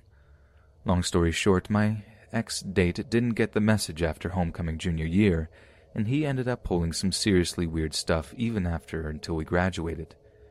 None of it was as epic as junior year homecoming, but it definitely cast a shadow over the latter half of my high school experience. From here on out, due to his activity for the next 2 years, I'll be referring to him as my stalker. For the months after homecoming, things started to settle down again. I didn't have any classes with my stalker, and the only person I still had to deal with was the junior cheer captain. She would go out of her way to be nice to me, inviting me to parties and buying me coffee and giving me rides to games, basically bribing me to keep quiet about what a manipulative person she was. My stalker reappeared on Valentine's Day 2016. I was still a junior, but I had almost forgotten that homecoming even happened when, halfway through my day, he cornered me in the hallway and gave me a rose out of his teeth. I hoped that would be the end of it, but I underestimated my classmates' appetite for drama. During 7th period theater, we were in the library computer lab. After the rose thing, my crush from fall semester, who had since come out as gay, warned us that my stalker was carrying around a present for me in his backpack. I thanked him for the heads up and told my best friend, gay revolution lesbian. She and I were sitting together on the inside of a row when the bell rang. We stood up next to leave, but the girl on the other side of me turned to face us, blocking us off from the exit. She was a close friend of the junior cheer captain's. She asked me what I was doing after school, and I knew that she must be trying to herd me towards my stalkers so I could collect my presents. I leveled with her and said that I knew my stalker was waiting for me somewhere, and I told her straight up that I wasn't going to play nice with him anymore. She turned on the same old guilt trip as everyone else, telling me how much he cared about me and how hard he worked on these presents, but I refused to go. I knew I needed to get out of the school as soon as possible before she just told my stalker to come meet me at the library instead of the theater hall. To get her out of my way, I said I needed to go meet him after I went to the bathroom, and she moved out of the walkway. My best friend and I hid out in the bathroom, farthest from the theater hall. I knew he wouldn't leave until he delivered his gifts, and we had rehearsal that day, so I knew I'd have to go down there sooner or later. My best friend suggested she go down and retrieve the presents for me, so he'd leave before I had to go to a rehearsal. 2 more of my friends happened upon our bathroom crisis, and they decided to link up with my best friend on our mission.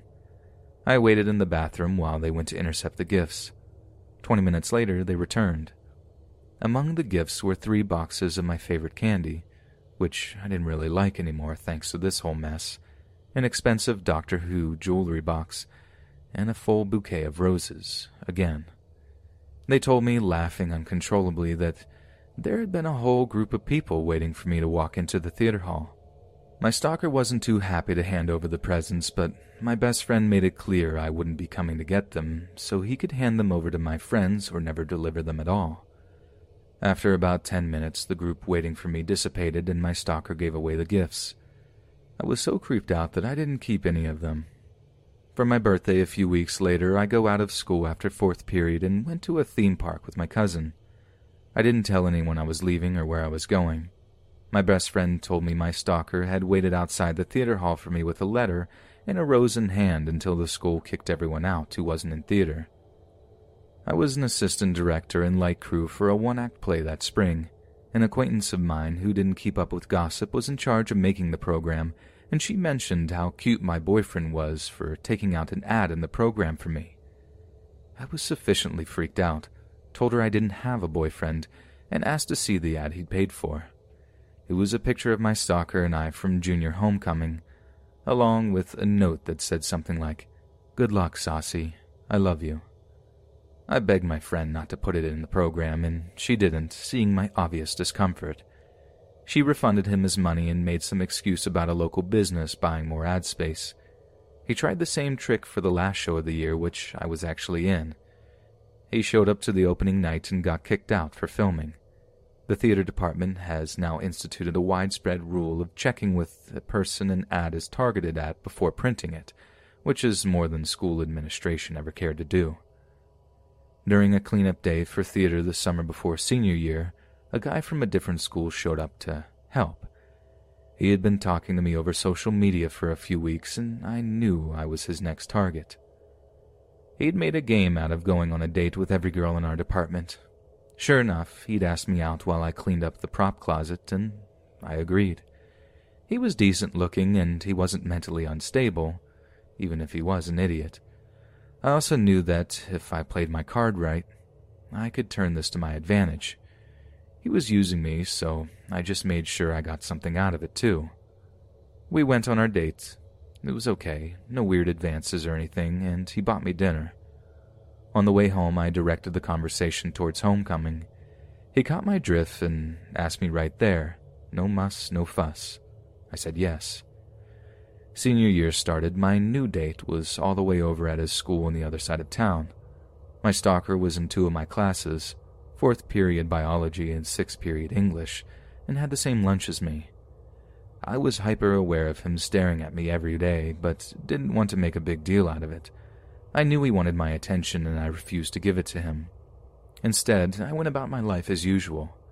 I made friends with the teachers, who were lunch hall monitors, so I could leave the cafeteria, effectively avoiding my stalker. I ate lunch in the theater hall with my best friend every day. I asked my biology and English teachers not to make me sit by him or work in groups with him, and they agreed, if somewhat reluctantly. They, like pretty much everyone else, thought I was being a dramatic cheerleader making up stories. I was a senior, and I really didn't want to deal with this nonsense of a crazy stalker anymore, not that I ever wanted to in the first place. Homecoming was even earlier this year than last year. In English class, my stalker sat near 2 theater girls who usually walked to 7th period theater with me, and he turned around to ask them for ideas on how to ask me to homecoming. They were in the camp of classmates who were amused by my stalker's antics, so they wanted to rile him up and watch the fireworks. They also knew about the other idiot that I was talking to because theater kids are the worst gossips ever, and they gleefully told my stalker that I already had a date. He proceeded to attempt to bite his finger off in class, which went about as well as you might think. Obviously he didn't succeed, but he did draw blood, and he terrified my 2 theater friends who had incited his instability. He stared at me the whole time, and I sat on the other side of the room and ignored him. I didn't care what he did. I refused to give him my attention, and I wouldn't be intimidated by him anymore. After class, my 2 friends came up to me and told me the details about what had just happened. Together, the 3 of us approached the English teacher. She believed me fully this time. He was moved into a different English class by the next week. Side note, bless this teacher. She was the first adult I encountered who took action to protect me, and she continued to check in with me about the situation throughout the rest of senior year. Sixth period became nothing less than a sanctuary for me because, for once, somebody believed me and they were listening. I didn't have to worry about him after fourth period because I skipped lunch every day. I was getting confident about my escape maneuvers. I forgot to mention the third and weirdest self-harm incident. After getting kicked out of English class, he desperately wanted my attention, so he got a pass out of his class one day and found mine. He walked to the trash can outside the door to my class, and I watched in horror and disgust as he pulled out a tooth and held his face over the trash can, spitting out blood. I know I said I wasn't giving him attention anymore, but the kid just ripped out a body part. I feel like I'm allowed to be terrified. Then my usual hall monitor was gone, and I got stuck in the cafeteria. I had been out of lunch for so long that I had forgotten my stalker was in the same one until I had accidentally made eye contact with him, staring at me from across the room like some kind of grudged ghost. The second I saw him, he started speed-walking across the room to my table. I ignored him, hoping he was just trying to psych me out, but it didn't work. He sat down in the seat next to mine. I was freaking out. I looked at the girl on the other side of me and begged her to get him out of here. She simply laughed at me. A year before, I would have kept quiet and dealt with my discomfort for fear of people hating me, but I was a year older and already contracting senioritis, so I stood up, grabbed my backpack, and stomped out of the lunchroom. The hall monitor stopped me, asked me where I was going and if I had a pass. I said I was going to talk to the crisis counselor, and he let me go, probably because he didn't want to touch that with a 10-foot pole. I walked directly to the counselor's office, signed in, and found myself sitting in her office a few minutes later. I told her the whole story from the beginning. I had been to her office once before, and she shooed me away after saying I was being too dramatic. This time, she didn't. Instead, she spent the greater half of the hour I was there asking why I hadn't come to her when all this started. When I finally got her to address the actual problem, her first question reaffirmed my fears. She asked me, after I told her about the self-harm and threats and general creepery, what about him made me so opposed to dating him? I thought I was going to scream. I had a gut feeling that the truth wouldn't get me anywhere, and I needed action. I didn't care how I got it done, but I needed him out of my life and definitely out of my classes. So knowing full well her attachment to Jesus, I pulled the Saving Myself for Jesus card. I put all those Sundays being forced to go to church to good use, and it worked. She stopped asking me why I'd waited, why not just date him, and asked what would make me feel safer. I told her to get him out of my schedule, and she said she'd look into my options. Within a few days, I was called back to her office. She had gotten him placed in another lunch period, but biology was only offered fourth period, and both of us needed it to graduate. I still consider this a victory. I only had to see him for 50 minutes every day. She told me to come talk to her whenever I needed someone to lean on. She would make sure my teachers understood. Fun fact, junior year, my best friend was assaulted by an adult man. When she left class mid-panic attack to go see the crisis counselor, she was told to pull herself together and get back to class before she missed anything important. My stalker found new methods of seeing me. My best friends didn't make the cast of Winter Musical, but I did. I didn't realize that I had been isolated until my stalker joined crew and regularly tried to intimidate me. He would drill holes in set pieces that didn't need work because I was sitting near them and he wanted to watch me flinch. He would steal the props I used and hide them in a shop, so I had to be near him to retrieve them. My new crush and I were co-dance captains, and she convinced her friend, the set head, to keep my stalker off stage at all times. After musical ended in spring, my new crush told me she'd heard my stalker was getting angry about me playing hard to get. I was hanging out in the theater hall with a few crew kids getting ready for one-act play when one of them pointed at me, shocked, and went, "You're saucy?" He told me he'd seen pictures of my backyard. I was confused and weirded out, so he explained that my stalker had showed him pictures of my backyard and porch. I asked to see them, and he said he didn't have the pictures, he'd just been shown them by my stalker. I didn't really believe him, and he could tell, so he said, "You have a big bay window in your living room, a bunch of bikes on your back porch, and a big rose bush. It was an accurate description. I don't know for sure how to explain that, but I've theorized that my stalker had at some point been in my backyard before we adopted our purebred Doberman. The doggo had freaked out in the middle of the night a few times, but we brushed it off. Now I wasn't so sure. My bedroom was in the front of the house, so I tried to reassure myself by thinking he hadn't seen me changing or anything super scary, but it didn't really help. My best friend was disowned by her mother and stepdad, and within a weekend she was shipped off to live with her biological father. I told myself I could survive the next 4 months and graduate, and then I'd never see my stalker again. I persuaded my parents, as prom and graduation approached, that I only wanted one present, my best friend. They paid for her plane ticket both ways and flew her home to be my date to prom. I kept her a secret so I could surprise our other friends when she showed up at prom to dance with us. My stalker only briefly entertained the thought of asking me to prom, which I later discovered was the now senior cheer captain's doing. I guess he'd finally started to realize the full effect of her actions because she told him he needed to leave me alone. I don't know what else she said, but he went eerily silent in the weeks leading up to prom. He still came to the last play of the year, but he didn't film me this time. He waited for me outside the auditorium afterwards, but I was with other people on our way to cast dinner, and he didn't try anything. At prom, my friends were elated when they saw my best friend had returned. We danced and talked a bunch of trash and had a great time together. It was honestly one of the best moments of my life when they walked in and saw her. Of course, my stalker tried one last time to change my mind. My friends and I were sitting at one of the tables together laughing and catching up, and I saw my best friend's expression turn into a glare when someone walked up behind me. I turned around to see my stalker waiting behind my chair. I stood up. I was taller than him in my heels and said as calmly as possible that he wasn't welcome here. I was also 17 and angry and feeling unstoppable, so I tacked on, "If you ever speak to me again, I'll rip your junk off." It was the last thing I ever said to him. My best friend flew away again, we all graduated, and everyone went our separate ways for college. I saw my stalker again at the first homecoming after I graduated high school, but he didn't talk to me. He just stared at me the whole time. Later, he showed up my sister's fall play at our alma mater, and he asked a cast member where she was and if I was there.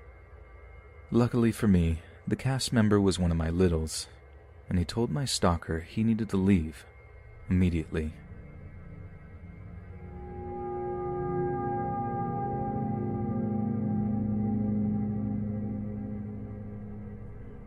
This all just happened only a few hours ago, so I'm writing it down now while the memory is still fresh. My wife and I have been talking about it non-stop since it happened and have been unable to come up with any explanation that even begins to make sense. Please help us figure this out so we can forget about it. I'll try to make this as short as possible, but I need to make sure you get all the details so you can help us figure this mess out. Today we planned on going on a 4-mile hike. The trail makes a big loop with the beginning point also acting as the ending point. The story begins in the trail parking lot. There were about 5 other cars in the lot, and out of the car nearest us came a middle-aged couple. We paid them no mind as we typically do with strangers, and as we headed off to the restroom before hitting the trail, they set off on their own hike. When we started the hike, we chose route number 1, doing the loop counterclockwise. The trail itself makes a huge loop about 4 miles in length, with the parking lot being at the highest elevation, and the lowest point being the middle of the trail. The ascent from the bottom middle section to the top going either direction is extremely steep, slow, and slippery, and tough. This is important information for later. About 20 minutes into our overall 3-hour hike, we reached point A, where we caught up with the older couple.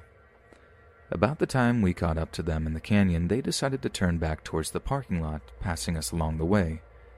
We exchanged smiles and waves as we passed and again thought nothing of it. From point A to point B, everything seemed totally normal. We were hot and tired, of course, but were enjoying ourselves and thought very little about the other couple. When we reached point B, about 2/3 of the way through the loop, just starting the uphill climb back towards the parking lot, however, things started to get a little weird. As soon as we exited the low-lying canyon region, we saw the same couple heading towards us, as if though they had returned to the parking lot and opted instead for route number 2. We still didn't find this to be completely out of the ordinary, as the first canyon, around Point A, was tough to get down, and it seemed that they were somewhat unprepared.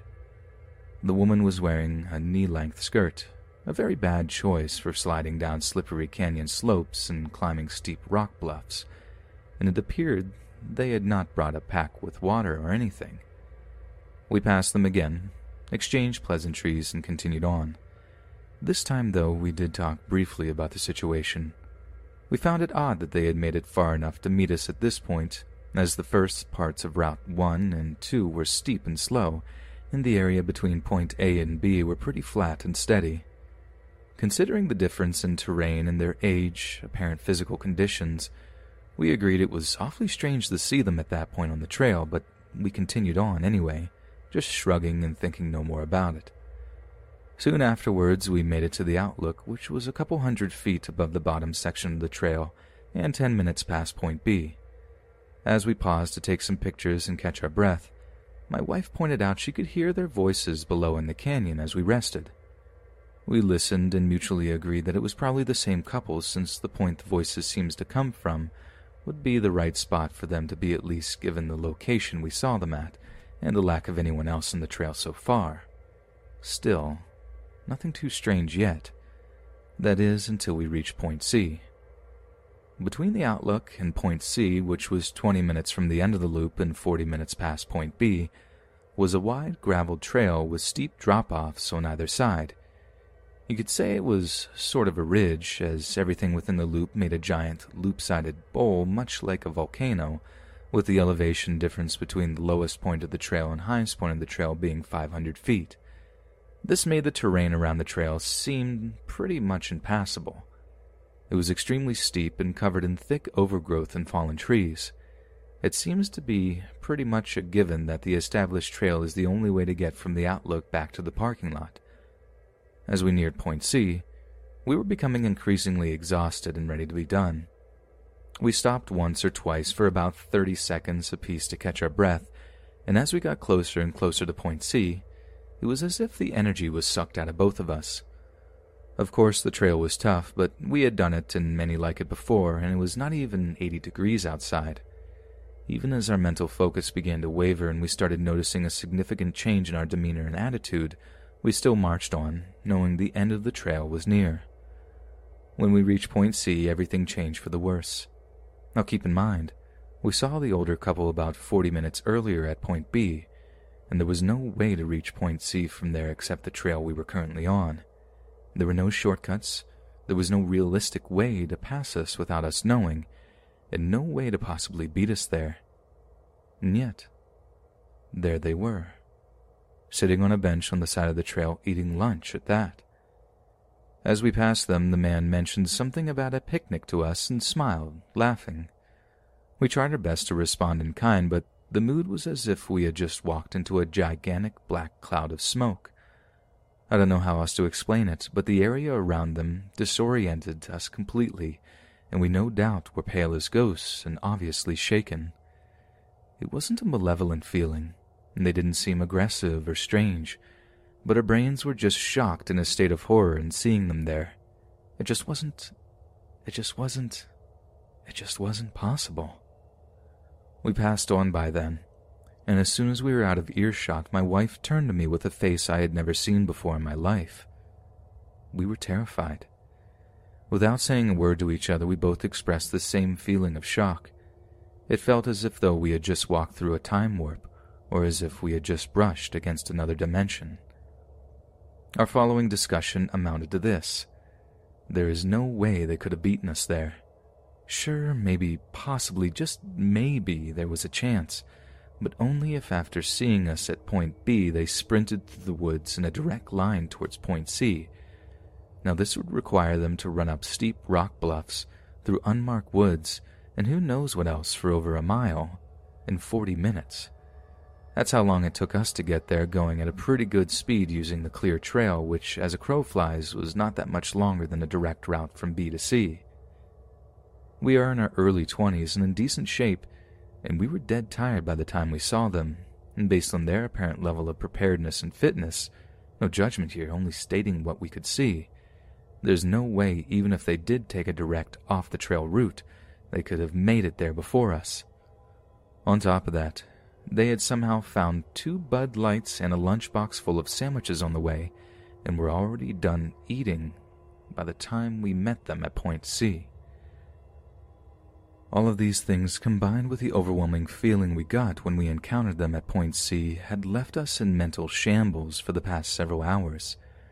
We have no idea what to make of this and no clue how to explain it in a way that even begins to make sense. Please, help us figure out what this was, or who they were.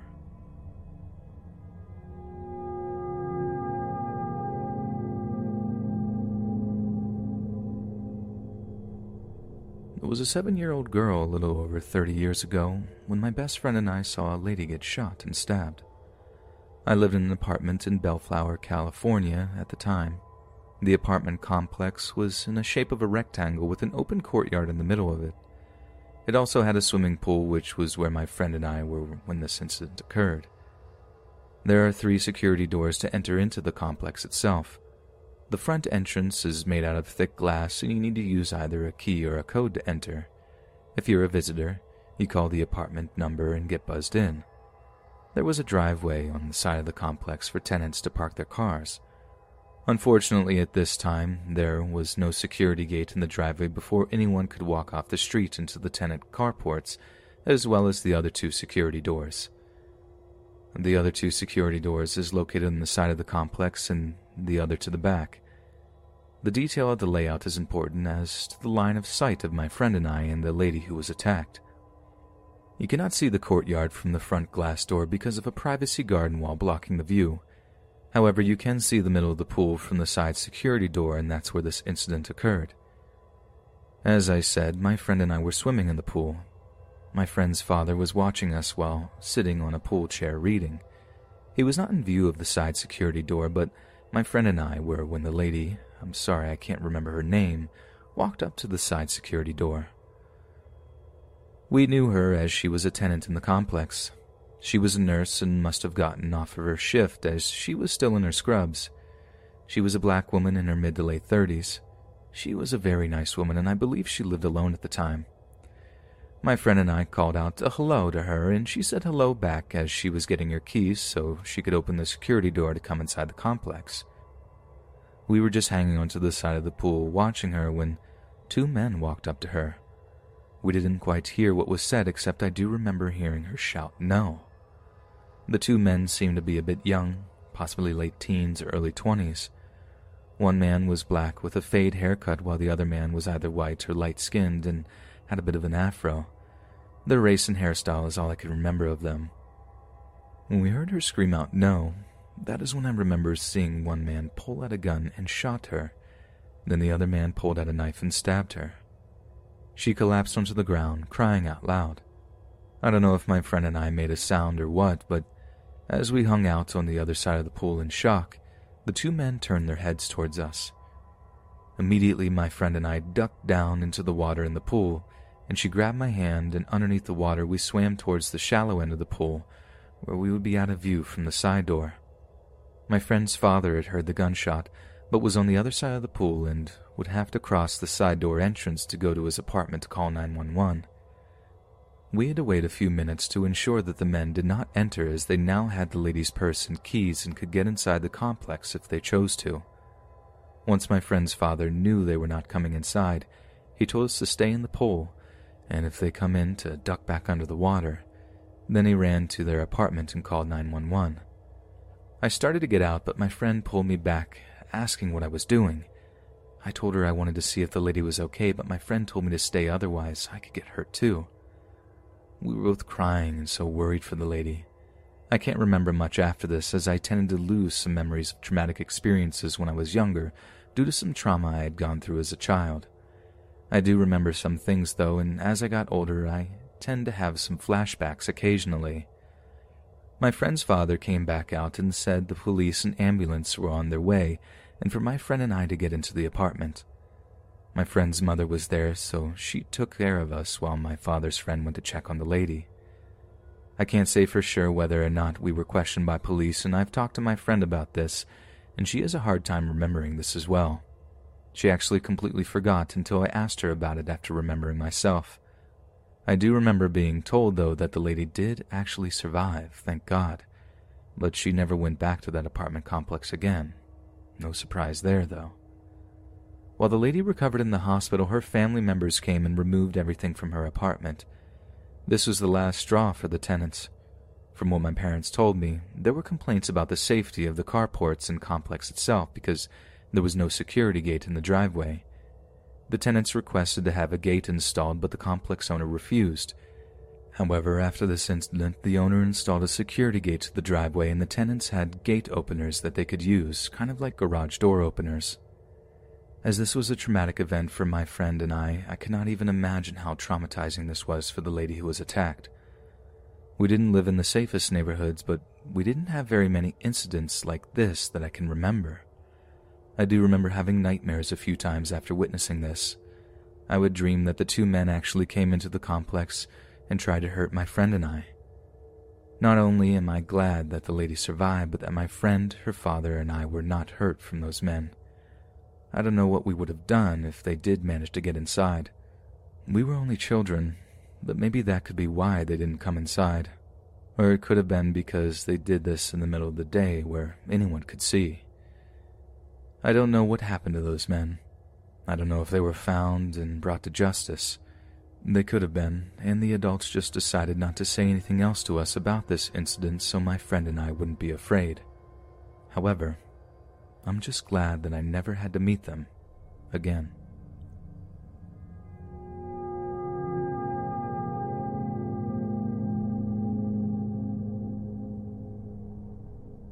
I'm a 17-year-old female. I'm not timid, though I can get a little awkward if I don't really know you. Now onto the story. This happened last year before I turned 16. So I'm a 15-year-old surfing on Facebook when I see a post from someone I know that lives on a town over. Now, I have never hung out with her, but we have spoken on Messenger. I'll call her Lucy. I messaged her and tried to cheer her up, as her post was very negative about herself and her outlook on life. I mean, I've been there, so why not try to make someone feel better? That's a nice thing to do, right? Well, Lucy claimed me to be her best friend right afterwards. She said we were going to hang and do fun stuff. I was kind of weirded out, but then again, I had been really lonely, so I just went with it. She wanted me to spend the night. Now, my mom was leery about it, but she knew I needed friends and that I can't be isolated all the time. She gave in and told me to ask her where she lived. When I did, I was surprised to learn that she lived in a trailer park. I never hung out with someone who lived there. She was ashamed, but honestly, I thought it was kind of cool. I'd regret that later. I get there and my mom says she wants to meet her mom. Well, her mom never comes out. So my mom leaves and guess who comes outside? Lucy's mom, Rena. She didn't care that I was there or what she said apparently because she went. Guess she couldn't wait long enough. I got a little ticked over it, seeing as we waited over 15 minutes for her to come outside. No joke either. We get in, I lay my stuff down, and for the first few hours everything went all right. That is until she wanted me to go with her and her friends to beat up some guys. Yep, guys. She was on a voice call screaming at them, saying we were going to get a ride and come over there. Then you guys are going to regret it. That's when I heard, "Come ahead, we have guns." This is when I get scared. I texted my boyfriend at this point in time and he was livid. He wasn't able to come get me for some reason, so I just told him I'd see if it will calm down. It didn't. Threats come across and back and forth, getting more violent as they come and go. 10 more minutes go by and she finally hangs up. She calms at this point. Well, I wouldn't say calm, just blank. She turned her head to me and just slowly asked, "I'm going to a friend's. Are you coming or staying here?" Obviously, I said I was going. I wasn't trying to have someone show up there while she is at a friend's. Her mother drove us to the house, which was, of course, in the more dangerous part of the town. It was approximately 15 to 20 minute walk back to the house. We go up, knock, and I heard a lock turn and a face looking through the crack of the door. She says some name and he shuts the door, only to hear more locks unlocking until we were finally let inside. Right when I get inside, you can smell it. Horrible, nauseating, even rotting smell. He locks the door back and tells us to go upstairs. So we do, and here are two more large men sitting on the couch, smoking. We sat on the kitchen floor, as it's a very small apartment. Now these men see me and I'm automatically uncomfortable. They start asking me questions like what's my name, how old am I, how I know Lucy. While I'm being interrogated, Lucy is on the phone texting people, leaving me to entertain these guys. Of course, they ask us if we would smoke with them. Lucy did, but I didn't. I'm no goody two-shoes, but in that situation something was off and I could feel it. Lucy decides that she wants to walk to Dairy Queen and told the guys to keep me comfy with a little wink. I nonchalantly texted my dad and told him, text me back ASAP, saying you're picking me up because of a family emergency. Do not ask questions, do not make it seem suspicious, and send the text and start heading this way.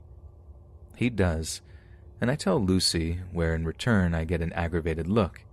She wanted to know why, seeing as I haven't been there an hour. Of course, I told her my father texted me saying there's a family emergency, which I showed her so she knew I wasn't pulling a leg. She didn't ask questions, just said, come back, and turned around to go sit on the couch. This is when my idiot self realized I still have to make it to our trailer alone. I'm in a town that I had never been to, and I need my belongings from the trailer because I was not planning on coming back, ever. I put on my GPS, and what do you know? It's low. Before I step a foot off the yard, a car pulls up real close to me on the curb, causing me to stop. I recognized it. It was the car that I saw coming into the building, and the guy that unlocks the door must have gone right back out it after locking the door again. He asked me where I'm going, and I quickly say I'm going to the hospital for an emergency, and that I'd be back later. His furious face was replaced with a suspicious expression, but all he said was, "You better," while pulling away and pulling in their driveway. At this point, I'm running, scrambling, looking at my GPS and trying not to get lost. I make it to the trailer park, but it's all a big circle. I'm frantically looking for a trailer, scared out of my mind. There are men and women on their porch looking at me like I don't belong there, and they're right, I don't. My phone has died at this point, so I would have to go look at the numbers and go from there. Well, I find it, my parents are already in the driveway trying to call my phone. I walk up and hug my mom, telling her I'm sorry. For whatever reason, I had to make me think that this was my fault. I tried the door to the trailer, and it's unlocked. I go in, get my stuff, and get out.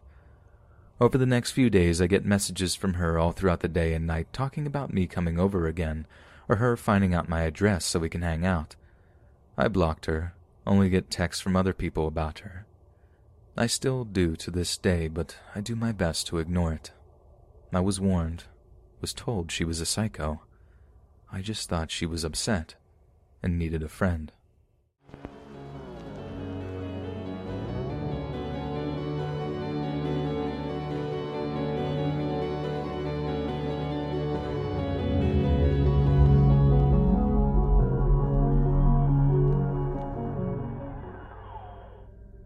This happened in the fall of 2017.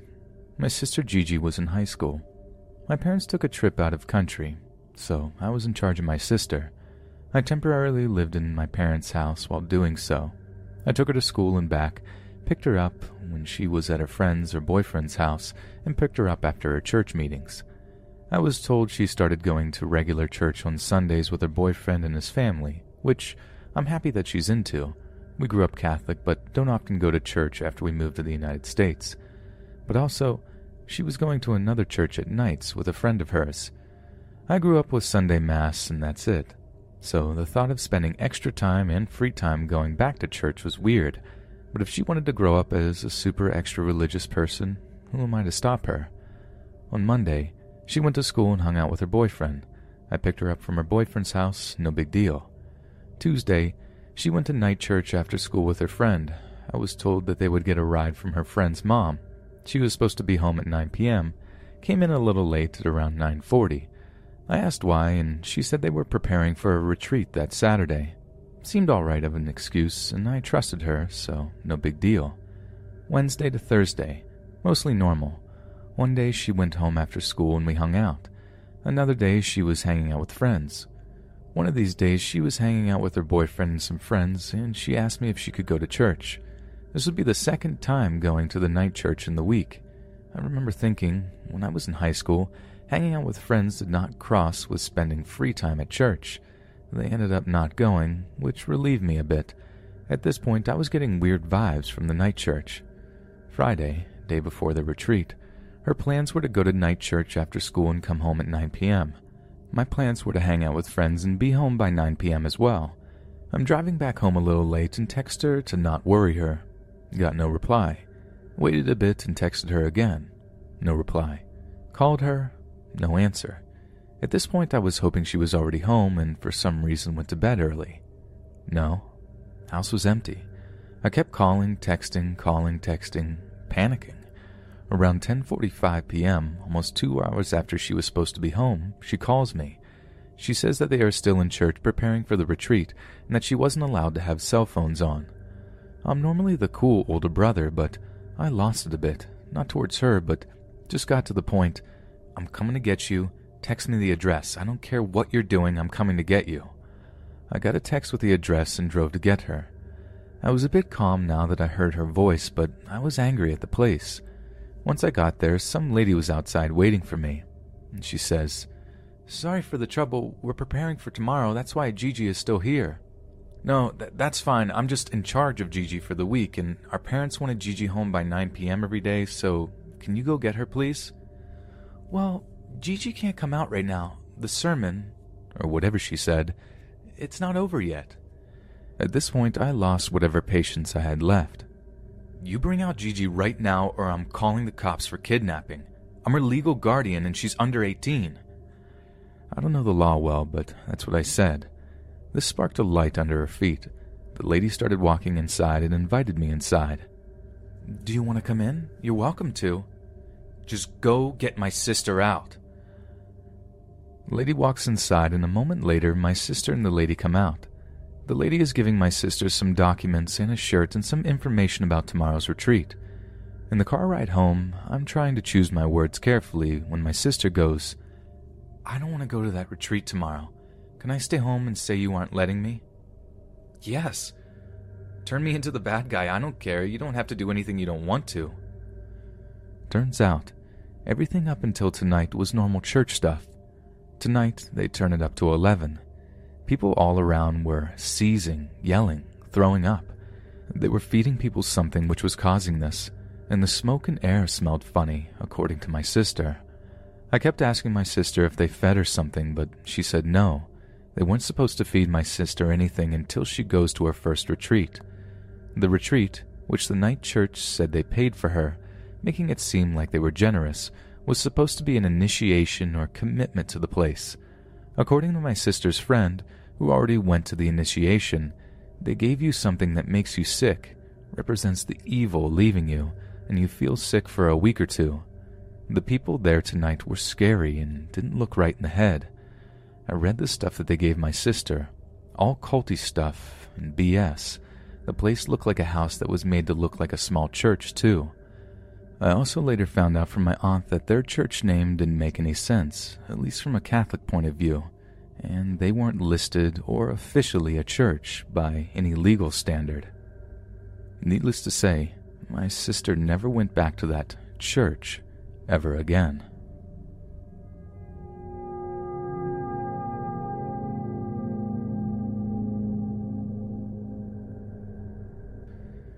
Two summers ago, my now ex-girlfriend, Kat, and I were sitting next to the edge of this cliff at a beach on New York's North Shore overlooking the water, with a very nice view of Connecticut's coastline. It was super dark, the only real light source being the full moon above us. We were just chilling, looking up at the clear night sky, looking for shooting stars, one of our favorite nighttime activities. The whole reason we always went to this beach, especially the part we were at, was because no one ever went there. It's pretty isolated and hard to find unless you're really searching for it. You have to walk through a trail for about 10 minutes or so before it opens up into a small area free of foliage above the main part of the beach below. It was a great little spot to smoke in peace. We were having a good time, talking about stupid stuff and just hanging out.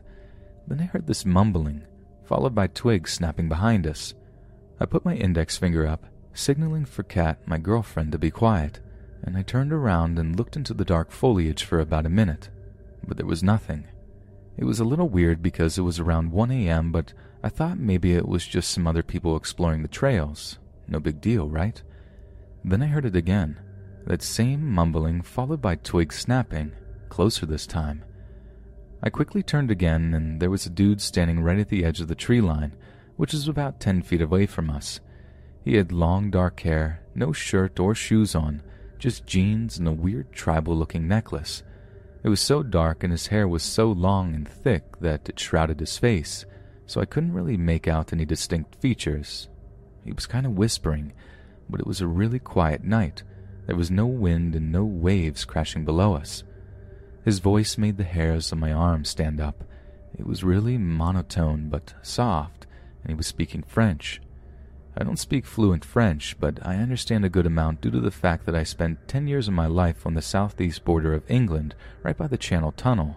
So I learned some in school and also dealt with a lot of French tourists when I worked at a fish and chip shop.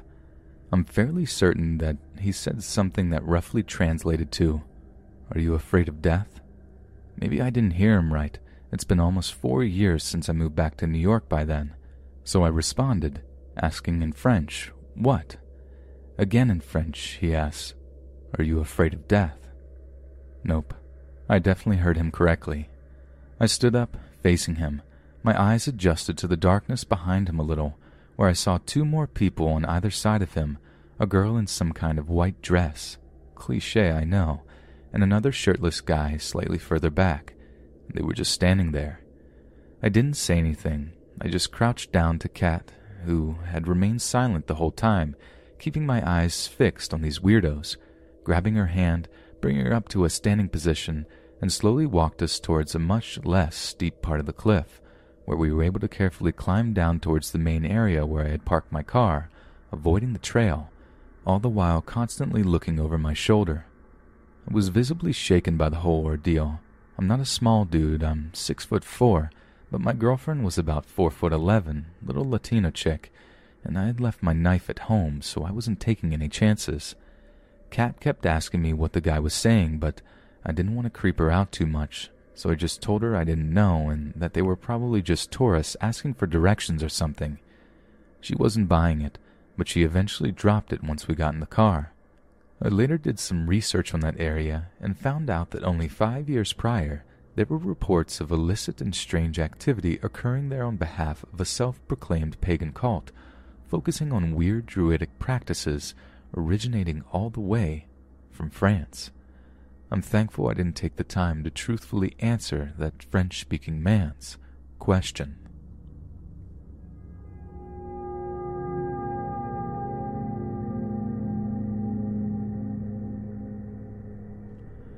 I'm a female who is in a long-term, long-distance relationship with my boyfriend in England.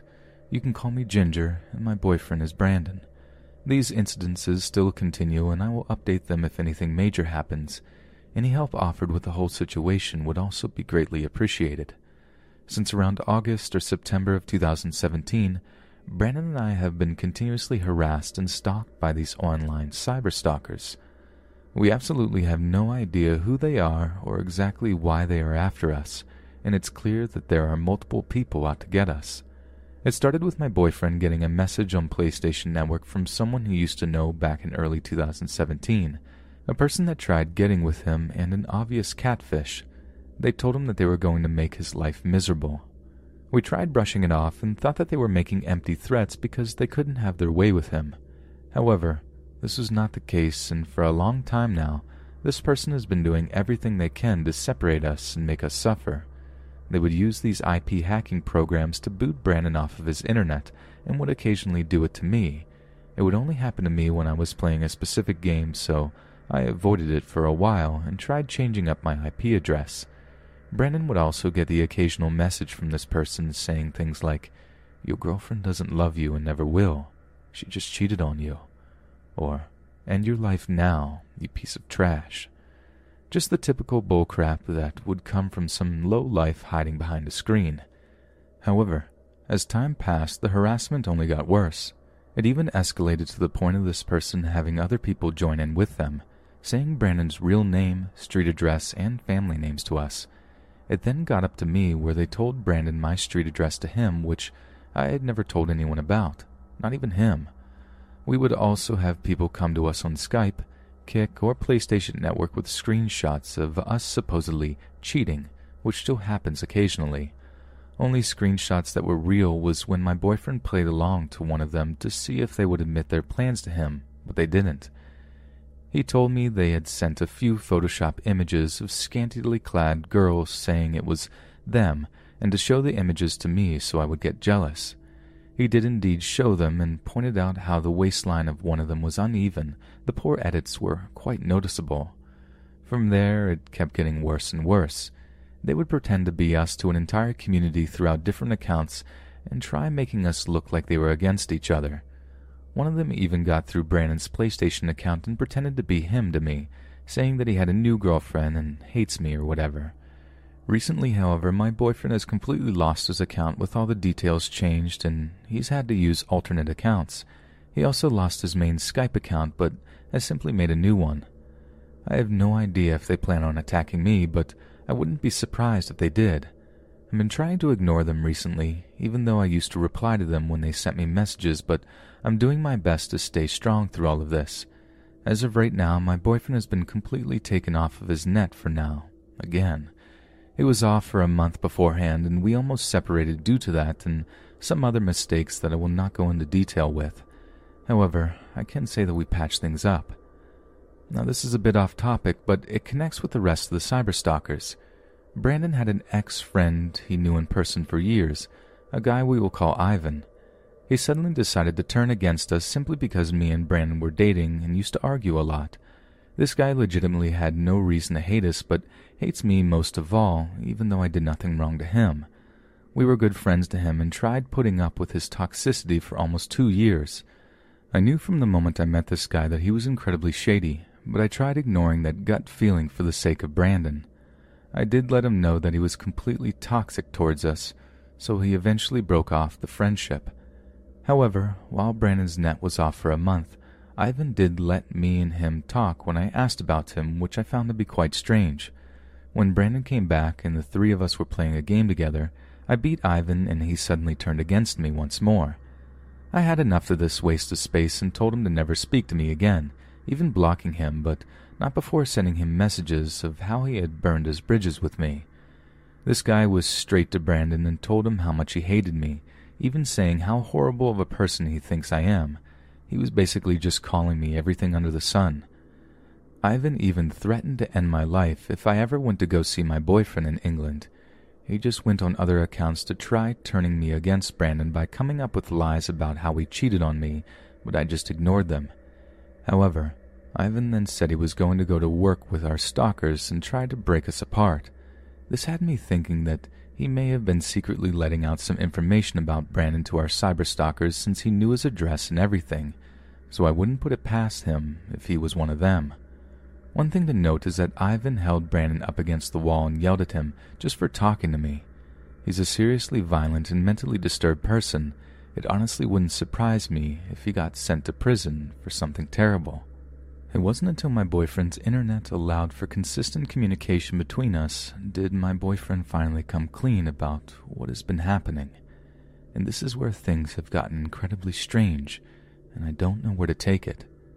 He told me about a few months prior to the various stalkers and threats that he come into contact with Ivan through a mutual friend at his work. He says that Ivan led him to join an online community that operated in his local area. They were known for their open society promiscuity, and my boyfriend came clean that his loneliness led him to succumb to participate in this community. It wasn't until a month into the experience did he start to feel very sketched out by the strange practices the group would participate in, such as animal sacrifices and strange rituals, that he decided to abandon the group altogether. But persistence and use of blackmail has now placed him in an even more terrifying position. He cried throughout all of this sudden revelation to me, and I truly am in shock as I write this. He's lost my trust, but my fear for his safety leads me to wonder, what should I do now?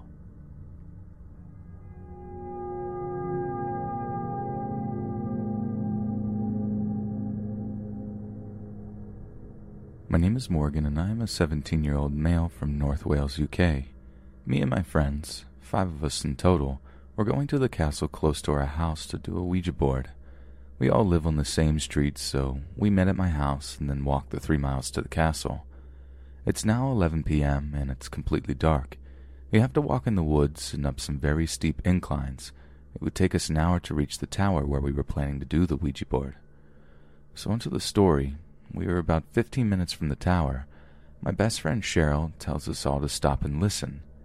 Just faintly, in the distance, we can hear talking and we can smell smoke. Cheryl tells us to walk on, but slowly and quietly. After about 15 minutes, we were about 50 feet from the tower, and now we can hear full-blown chanting. We can see a fire coming from the tower, and I can see a white figure facing towards this fire. I tell everyone to stand behind me and be absolutely quiet. We tiptoe towards the tower, and we are now at the entrance, and I peek my head around and see about 10 hooded figures around a fire and what looks like a dead dog being burned on the fire. After about 1 minute of staring in shock, one of the hooded figures spots me. He alerts the other figures, and before they started to come after me, I calmly walked away to my 4 absolutely terrified friends and quietly said, "Run." So we did. We ran for our lives. I could hear the figures hot on our backsides. I started to cry. They were not saying anything. They were just bolting for us, fully covered in white hooded robes with 2 black holes where the eyes would be. After about what felt like 5 hours of chase, but was only about 5 minutes, we came to the main path leading out of the castle. I looked behind me one more time and saw the last few figures walking back towards the tower. We still had another 45 minutes walking down the path leading through the woods and out of the castle. Presuming we were safe, we sat down, had a cigarette and a beer each, and my fiancé David and Cheryl both went on to tell us that the hooded figures were probably a cult. They explained what a cult was, and the hairs stood up on the back of my neck. I had never been so disgusted and terrified in my life, but we soon changed the subject to lighten the mood and eventually set back off. We finally arrived back at the entrance of the castle. We decided to get a taxi home, and I phoned the police. I told the police about what we all saw, and they said that they would look into it. The next day, we received a follow-up phone call from the police, saying that they went to the tower, found a fire pit with the remains of a dog in the middle of it, but they never found any trace of the group. To this day, we haven't been back to that castle, and we don't plan on doing so.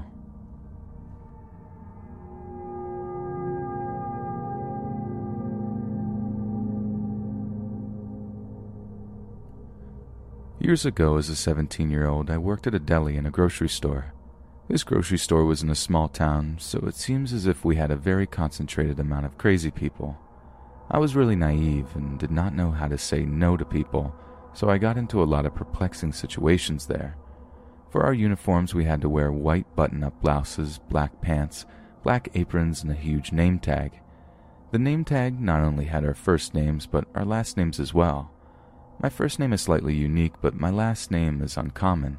Basically, I'm really easy to find. You search my name on Google or Facebook, and I'm the only one, as of now, that pops up.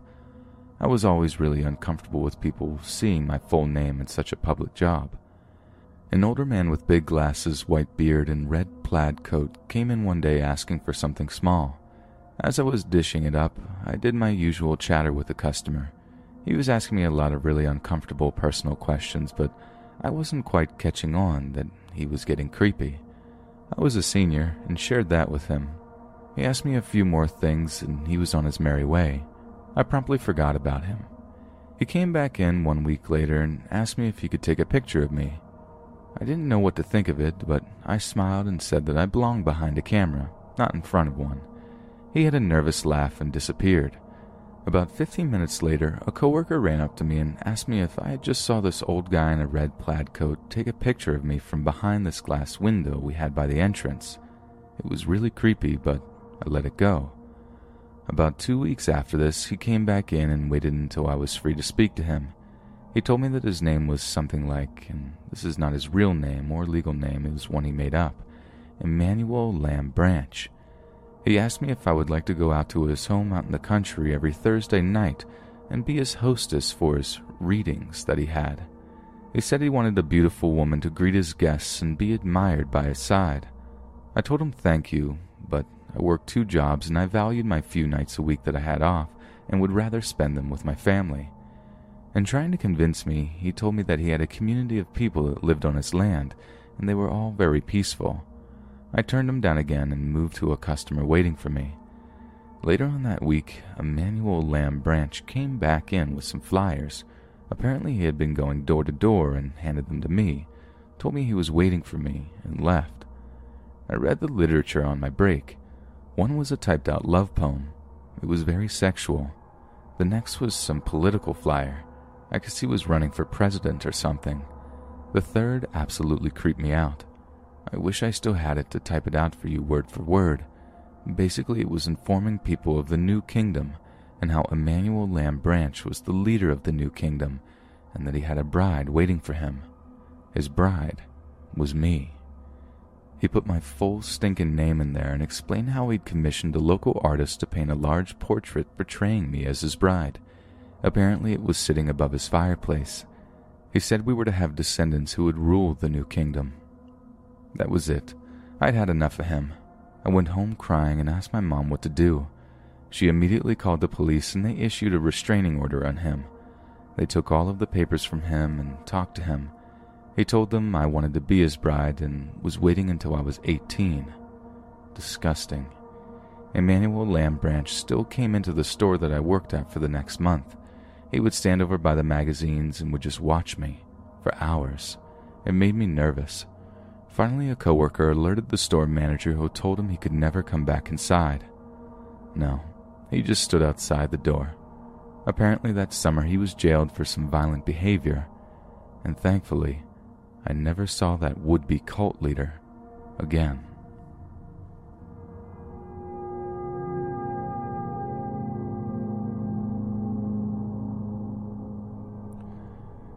Three years ago, I thought I joined an amazing church. I was never a Jesus freak and, in fact, used to make fun of them as a kid, referring to them as Bible thumpers. During college, that changed.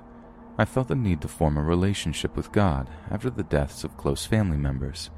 It couldn't have been better timing because I ended up at a new school and a new job where I eventually met Joanna. Joanna was an instant friend. We clicked right away. We shared a passion for music, were studying the same major, and could talk for hours about anything. Joanna and I hung out for about 6 months before I started to notice anything out of the ordinary.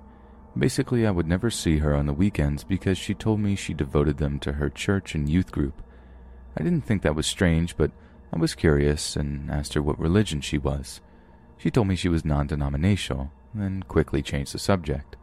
Joanna started showing up to work less and less, and she started missing classes. She was always tired when she did show up or looked completely drained or out of it.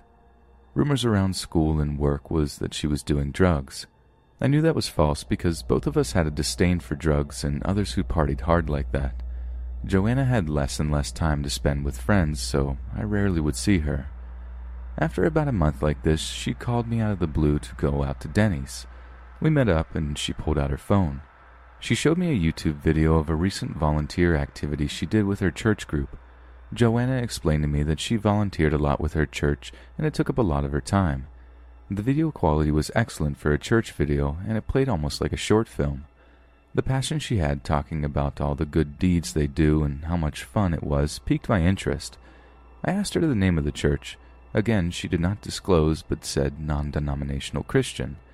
She asked me to come with her right now because it was better that I see it myself. I found that strange because it was 10 p.m. at night on a Wednesday. I went into a small office or warehouse-looking building. I found it strange that the church wouldn't have any signs or pictures of Jesus in the space.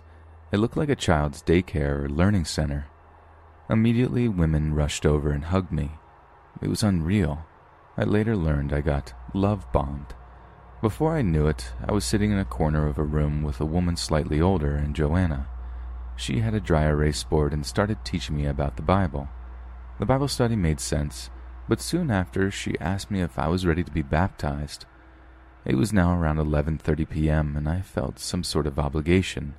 I had no ride home, had no idea where I was, and these happy, shiny people were cooking for me and teaching me the Bible. How could I say no? I was hesitant, but the intensity grew and I could feel the attitude start to change to desperation. They promised it would only take a few minutes and that God was watching, and I may die if I deny being baptized after learning the truth. So, like an idiot, I agreed and was rushed into a bathroom to get changed into a white robe.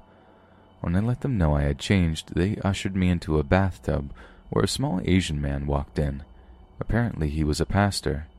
He told me not to be nervous and that the water would be warm. I knelt in the shower with the lights dimmed while the rest of the women came in wearing veils over their head, singing in some strange monotone voices. I heard him baptize me in the name of some Asian god, and that's when I got freaked out. Once I left, I was baffled and nervous. It was such an intense feeling. I was still stuck there as Joanna had driven me away out into another county, so I had no idea how to leave. They made me some more food and later told me that the name I was baptized under would later be explained to me when I returned to study more. Everyone kept telling me how I was part of the family now. I ended up returning and being pretty heavily brainwashed by this group to the point where I felt like they were my family. I did things I'm not proud of. I helped recruit people and spent hours and days and weeks there. I later found out that Joanna was just a recruiter, which I would soon turn out to be. Someone who just forms fake friendships to bring more young women into this group. I escaped, mentally, and deprogrammed and defellowshipped. It was a truly haunting experience that no young female should go through. I still see Joanna from time to time with her vicious wolf pack, preaching to women on campus and malls. I usually hide or run the other way, and I hope I never end up back in that cult again.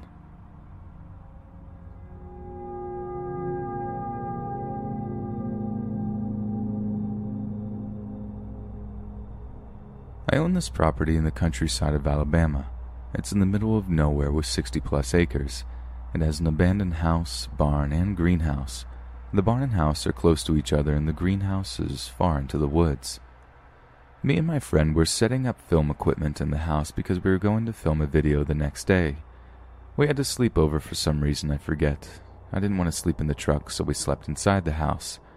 My friend wakes me up and tells me he's getting really weird feelings about all of this, so we go sleep in my truck. I fall asleep and we get in the truck and my friend is still awake. He told me it was around 4 in the morning and he saw 7 to 8 people in hoods and robes.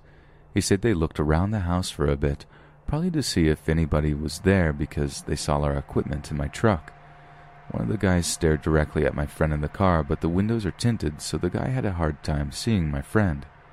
The guy stops investigating my truck and goes back with the group. My friend tried to wake me up, but I guess I wouldn't. Morning came, and my friend was still very sleepy from not catching any sleep. We go into the house to check on everything. The lights are smashed, papers are burned, umbrellas are broken. We found candles around the house, a cat nailed to a wall with a pentagram around it. I was very shocked by everything and wish I was awake. My friend sounds like he was terrified. Previous days we had found decayed animals, 2 dogs, some horses, some cattle, birds, a bat, and some kind of hand buried.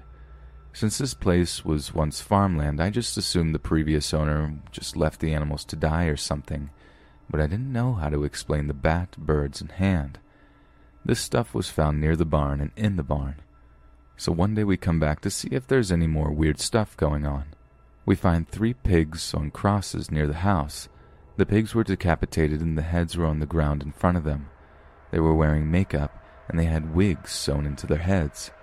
My friend tells me he thinks the people he saw the last time were there did it, and was telling me that he thought that they might be part of some satanic cult or some other group. Around the crosses and pigs, some of the grounds were burned, a few large circles. Me and my friends spent the rest of the day taking down the pigs and burying them in the woods. We go here again to ride some dirt bikes and ATVs, and nothing weird was there when we came. We put the vehicles in the barn because we would come back later in the week. My friend's putting up his ATV and tells me he saw a person in the barn just relaxing on some hay, but it was in the dark in one of the horses or cattle stalls. My friend stood there for a while to see if it was a person, and the man moved his hand in a goodbye kind of way. My friend runs out of the barn and tells me what happens. I go in there because I thought my friend was messing with me. No one is in there, and then when I'm leaving the barn, I see the guy trying to sleep on the second story, and I ask if he's alright, and he tells me he is, and tells me to go away and let him sleep, even though it's my property. I don't want to start any crap with him, so I let him be. My friend says he thinks he is part of the group that's been doing stuff on my property. We go there again about 2 weeks later, and we see from my truck the guy walking out of the barn and talking with two guys. One of them points to my truck, and they all run into the woods.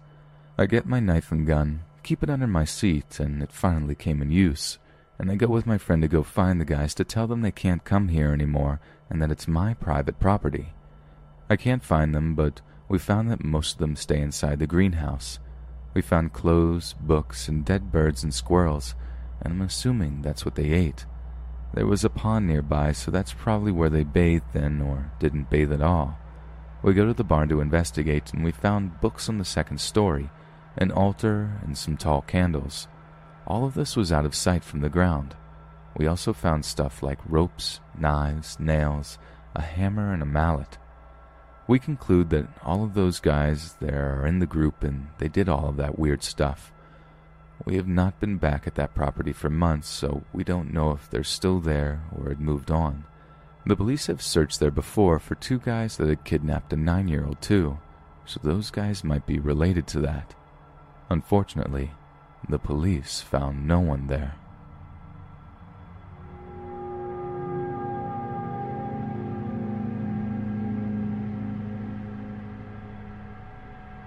About 2 years ago, my friends and I found out about an abandoned insane asylum located in Downey, California.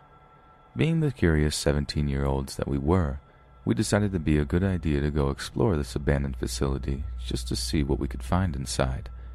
So on a Saturday night, we gathered a few more of our friends and made the drive out to Downey so we could explore this building for ourselves.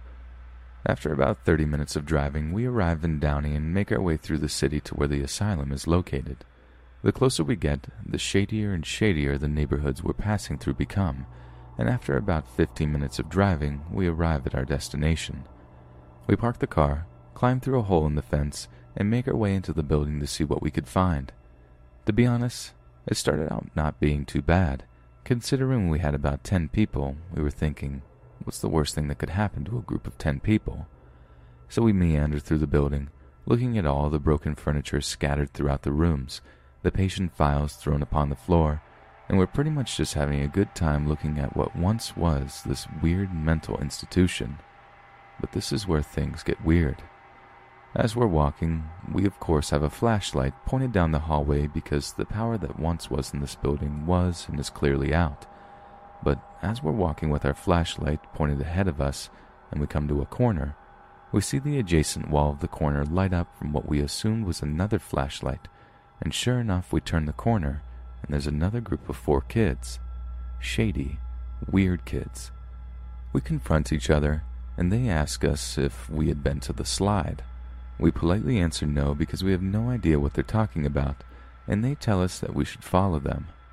Of course, we decline because we're getting weird vibes from these people, and as they're talking amongst themselves, one of the kids comes up to me with, I kid you not, a solid 6-inch long Bowie knife looking thing. Isn't this cool? Look what I found, as he moves the knife closer to my face. I politely answer what a cool find that is, and we start to back away, telling them that we're going to go explore the roof of the building. Surprisingly, they say all right, and they turn the corner and continue on their way. All right, now that that was out of the way, I'm seriously beginning to feel weird about being in this place and about how we're definitely not supposed to be here. So at that point, I say screw it. We need to go to the roof, go down the fire escape, and get out of here. So we make our way to the roof, and we're sitting there plotting our escape. Like I said, people are not supposed to be in the asylum, so they have a police car stationed at the main gate to make sure no one comes in.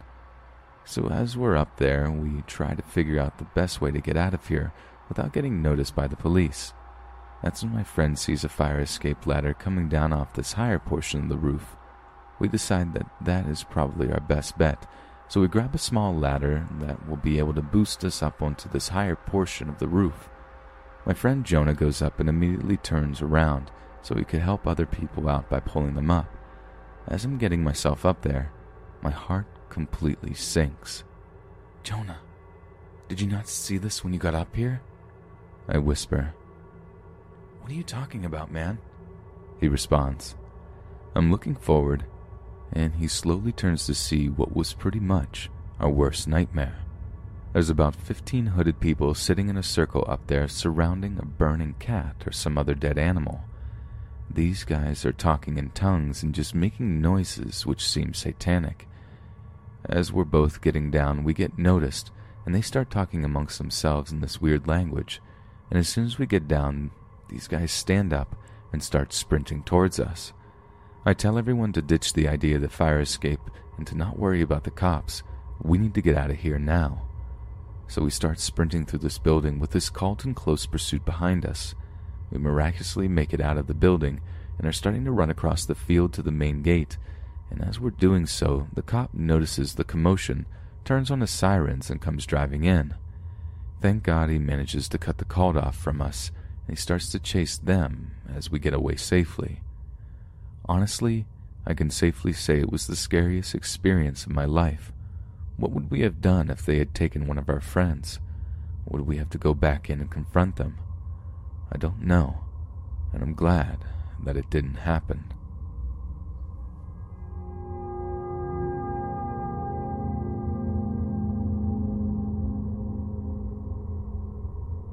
My friend Connor has a girlfriend who lives a few hours away, and her mom reads all her texts, so they generally stick to Skype. Well, after a while, his girlfriend Ellie wants to introduce him to her Skype friends. This is a group of people who met in various places across the internet, who have those awful chats you can't keep up with. Then she introduces him to Jack. Jack is the epicenter of the group. Connor mentions him to me in passing a few times over about a month, and then he finally messages me one night and says, "I need to talk to you." So we talk, and he tells me what Jack's been saying.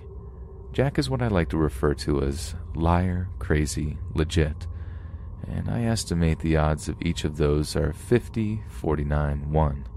See, Jack claimed to be a supernatural being, which I'd normally laugh off, except he's got a group of hapless people convinced of this, and Connor describes the group dynamics, and it's red flags all around for controlling behavior. And, well, it's sort of my speciality, dealing with people like Jack, but Connor doesn't want to stir up trouble because he's non-confrontational. I don't have similar inhibitions, so one night, C invites me into the group chat, which is ominously dubbed The Truth. Cults have a collective belief in varying levels in something. In this case, the truth is about Jack. The first thing anyone says to me is, "Did you get Jack's permission?" Every alarm bell in my system is going off. Connor and I both play dumb. Slowly, hesitantly, a few other members of the group, all strangers to me, start saying hello. Not welcoming me, just asking how I know Connor, not trying to explain that the chat is kind of private, just saying tentative hellos. The girl who first demanded to know if Jack gave me permission to join announces she asked Jack if I'm allowed to stay. Connor, meanwhile, is messaging me about group dynamics. The only non-believer Connor knows of is King, who's vocal about his problem with Jack. I talk to King, who tells me that the other person who doesn't believe is the girl who challenged me about entering the group. Red flag number 1, someone who doesn't believe Jack is still the first to challenge outsiders. Cults don't appreciate outsiders. That's about when Jack arrives. He's likable, don't get me wrong. He is good at what he does. I think for about 30 minutes that he's too good for me to be any use. But I'm a writer, so I can commit to a character pretty well, and he buys into my Southern Belle act. Once he invites me to a private chat, I'm immediately told that I can ask him anything without fear of repercussions. Dude lives 600 miles from me. What kind of repercussions could there be? So I talk to King and the girl who challenged me, and it turns out he's doing something else that's seen in cults. He's using threats and fear to get people to obey him. Something about being sold into magical slavery if he doesn't protect them. I'm going to pause here to say the people who don't believe Jack are the most emotionally stable ones. There are abuse victims and depressed teenagers in this little group. They're smart, but they have two options: believe Jack or lose friends. Anyway, back to the circle of creepy. Jack's Skype mood is going to kill my brother. I inquire. He tells me that his brother stabbed him with a sword and sides with their father, who Jack hates. Half of this guy's lore comes from the Dresden films. For a creepy would-be cult leader, he really sucks at lying. So I mark him down for dysfunctional in real-life family and possible violent tendencies. I then lure Jack into a trap. I won't bore you with details, but I get irrevocable screenshotted proof that he's a lying liar who lies. Not delusional and not legit. I let Jack know the jig is up. As retaliation, he decides he should ban me and Connor from the group. But before he can, I go off on a nice little tangent in the group chat about a Criminal Minds episode where a cult leader kicks out anyone who challenges him, lest the others be swayed. Jack is angry at me. Really angry. Like, hope this idiot can't trace my IP address or I'm dead angry. But it doesn't end there. Oh no. Jack returns to the group chat with a sob story, and I let him stew, because I've been slowly working my way through the group, ripping off the Jack is a liar who lies and manipulates and really shouldn't be talking to this guy. No, really, Band-Aid. I go talk to King. He tells me that his fellow non-believer, Challenger, has a picture of Jack's ID. Because I believe in having leverage, I do some totally legal digging into this guy who has an unfortunately unique surname. Dear Jack's mom, you should change your Facebook security settings. Some fun facts about Jack. His little brother is a jock, better looking, mesomorph body, athletic, popular. Jack is none of these. His mom stops talking about her eldest son quite suddenly.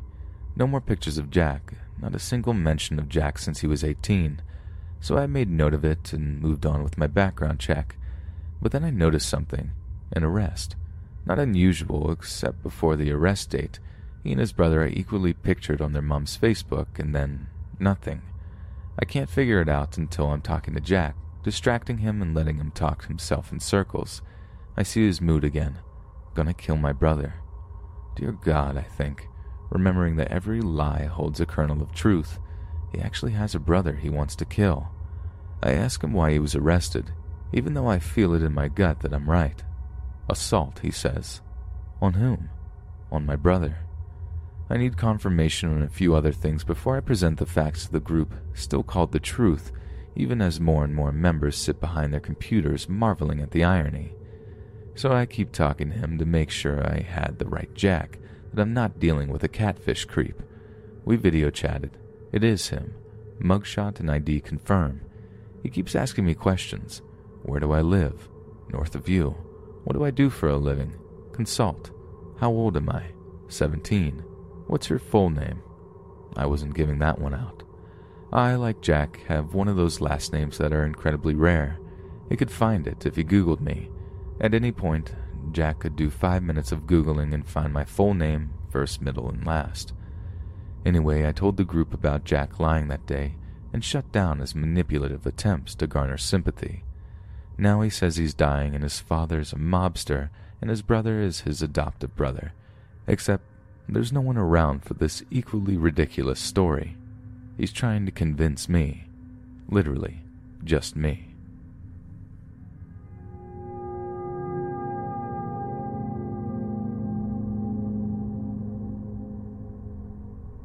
I live in a rural part of Tucky. There's not much to do here for a couple of bored teenagers.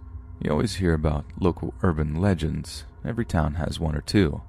My town is no different. Kentucky has a cult presence. There is a distillery in a remote part of the area. It sits by Kentucky River on a stretch of road out in the middle of nowhere. Kids in the area love to throw parties there. One of my friends, Jay, was one of these kids. Jay moved to our school in the middle of the year. He knew everyone, and everyone knew him. During a dull math lecture, Jay and I started talking about local myths surrounding the area. There are quite a few. Jay starts telling me about a distillery he used to throw parties at. He says that he's heard rumors that a cult meets there and continues to tell me weird experiences he's had there. Everything from dolls being nailed to the walls inside the distillery to a homeless guy shooting at him down there. I decided I wanted to check it out. Jay, a few friends, and I decided to go to the distillery the following weekend to explore the area around it. Our plan was for me to drive my car and Jay to drive his car. We had a total of 8 people going with us, and for me to follow Jay there.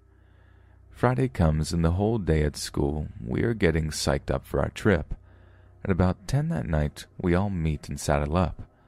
I follow Jay in his car with my 4 passengers, and Jay drives his car with 2 passengers. We drove for what seemed like forever, about 45 minutes. I didn't even know if we were in the same town. Jay turned his car onto a 2-lane road. This road seemed pretty normal, no sign of anything out of the ordinary. I keep following Jay's car down this road for about another 5 minutes. That's when things start getting weird.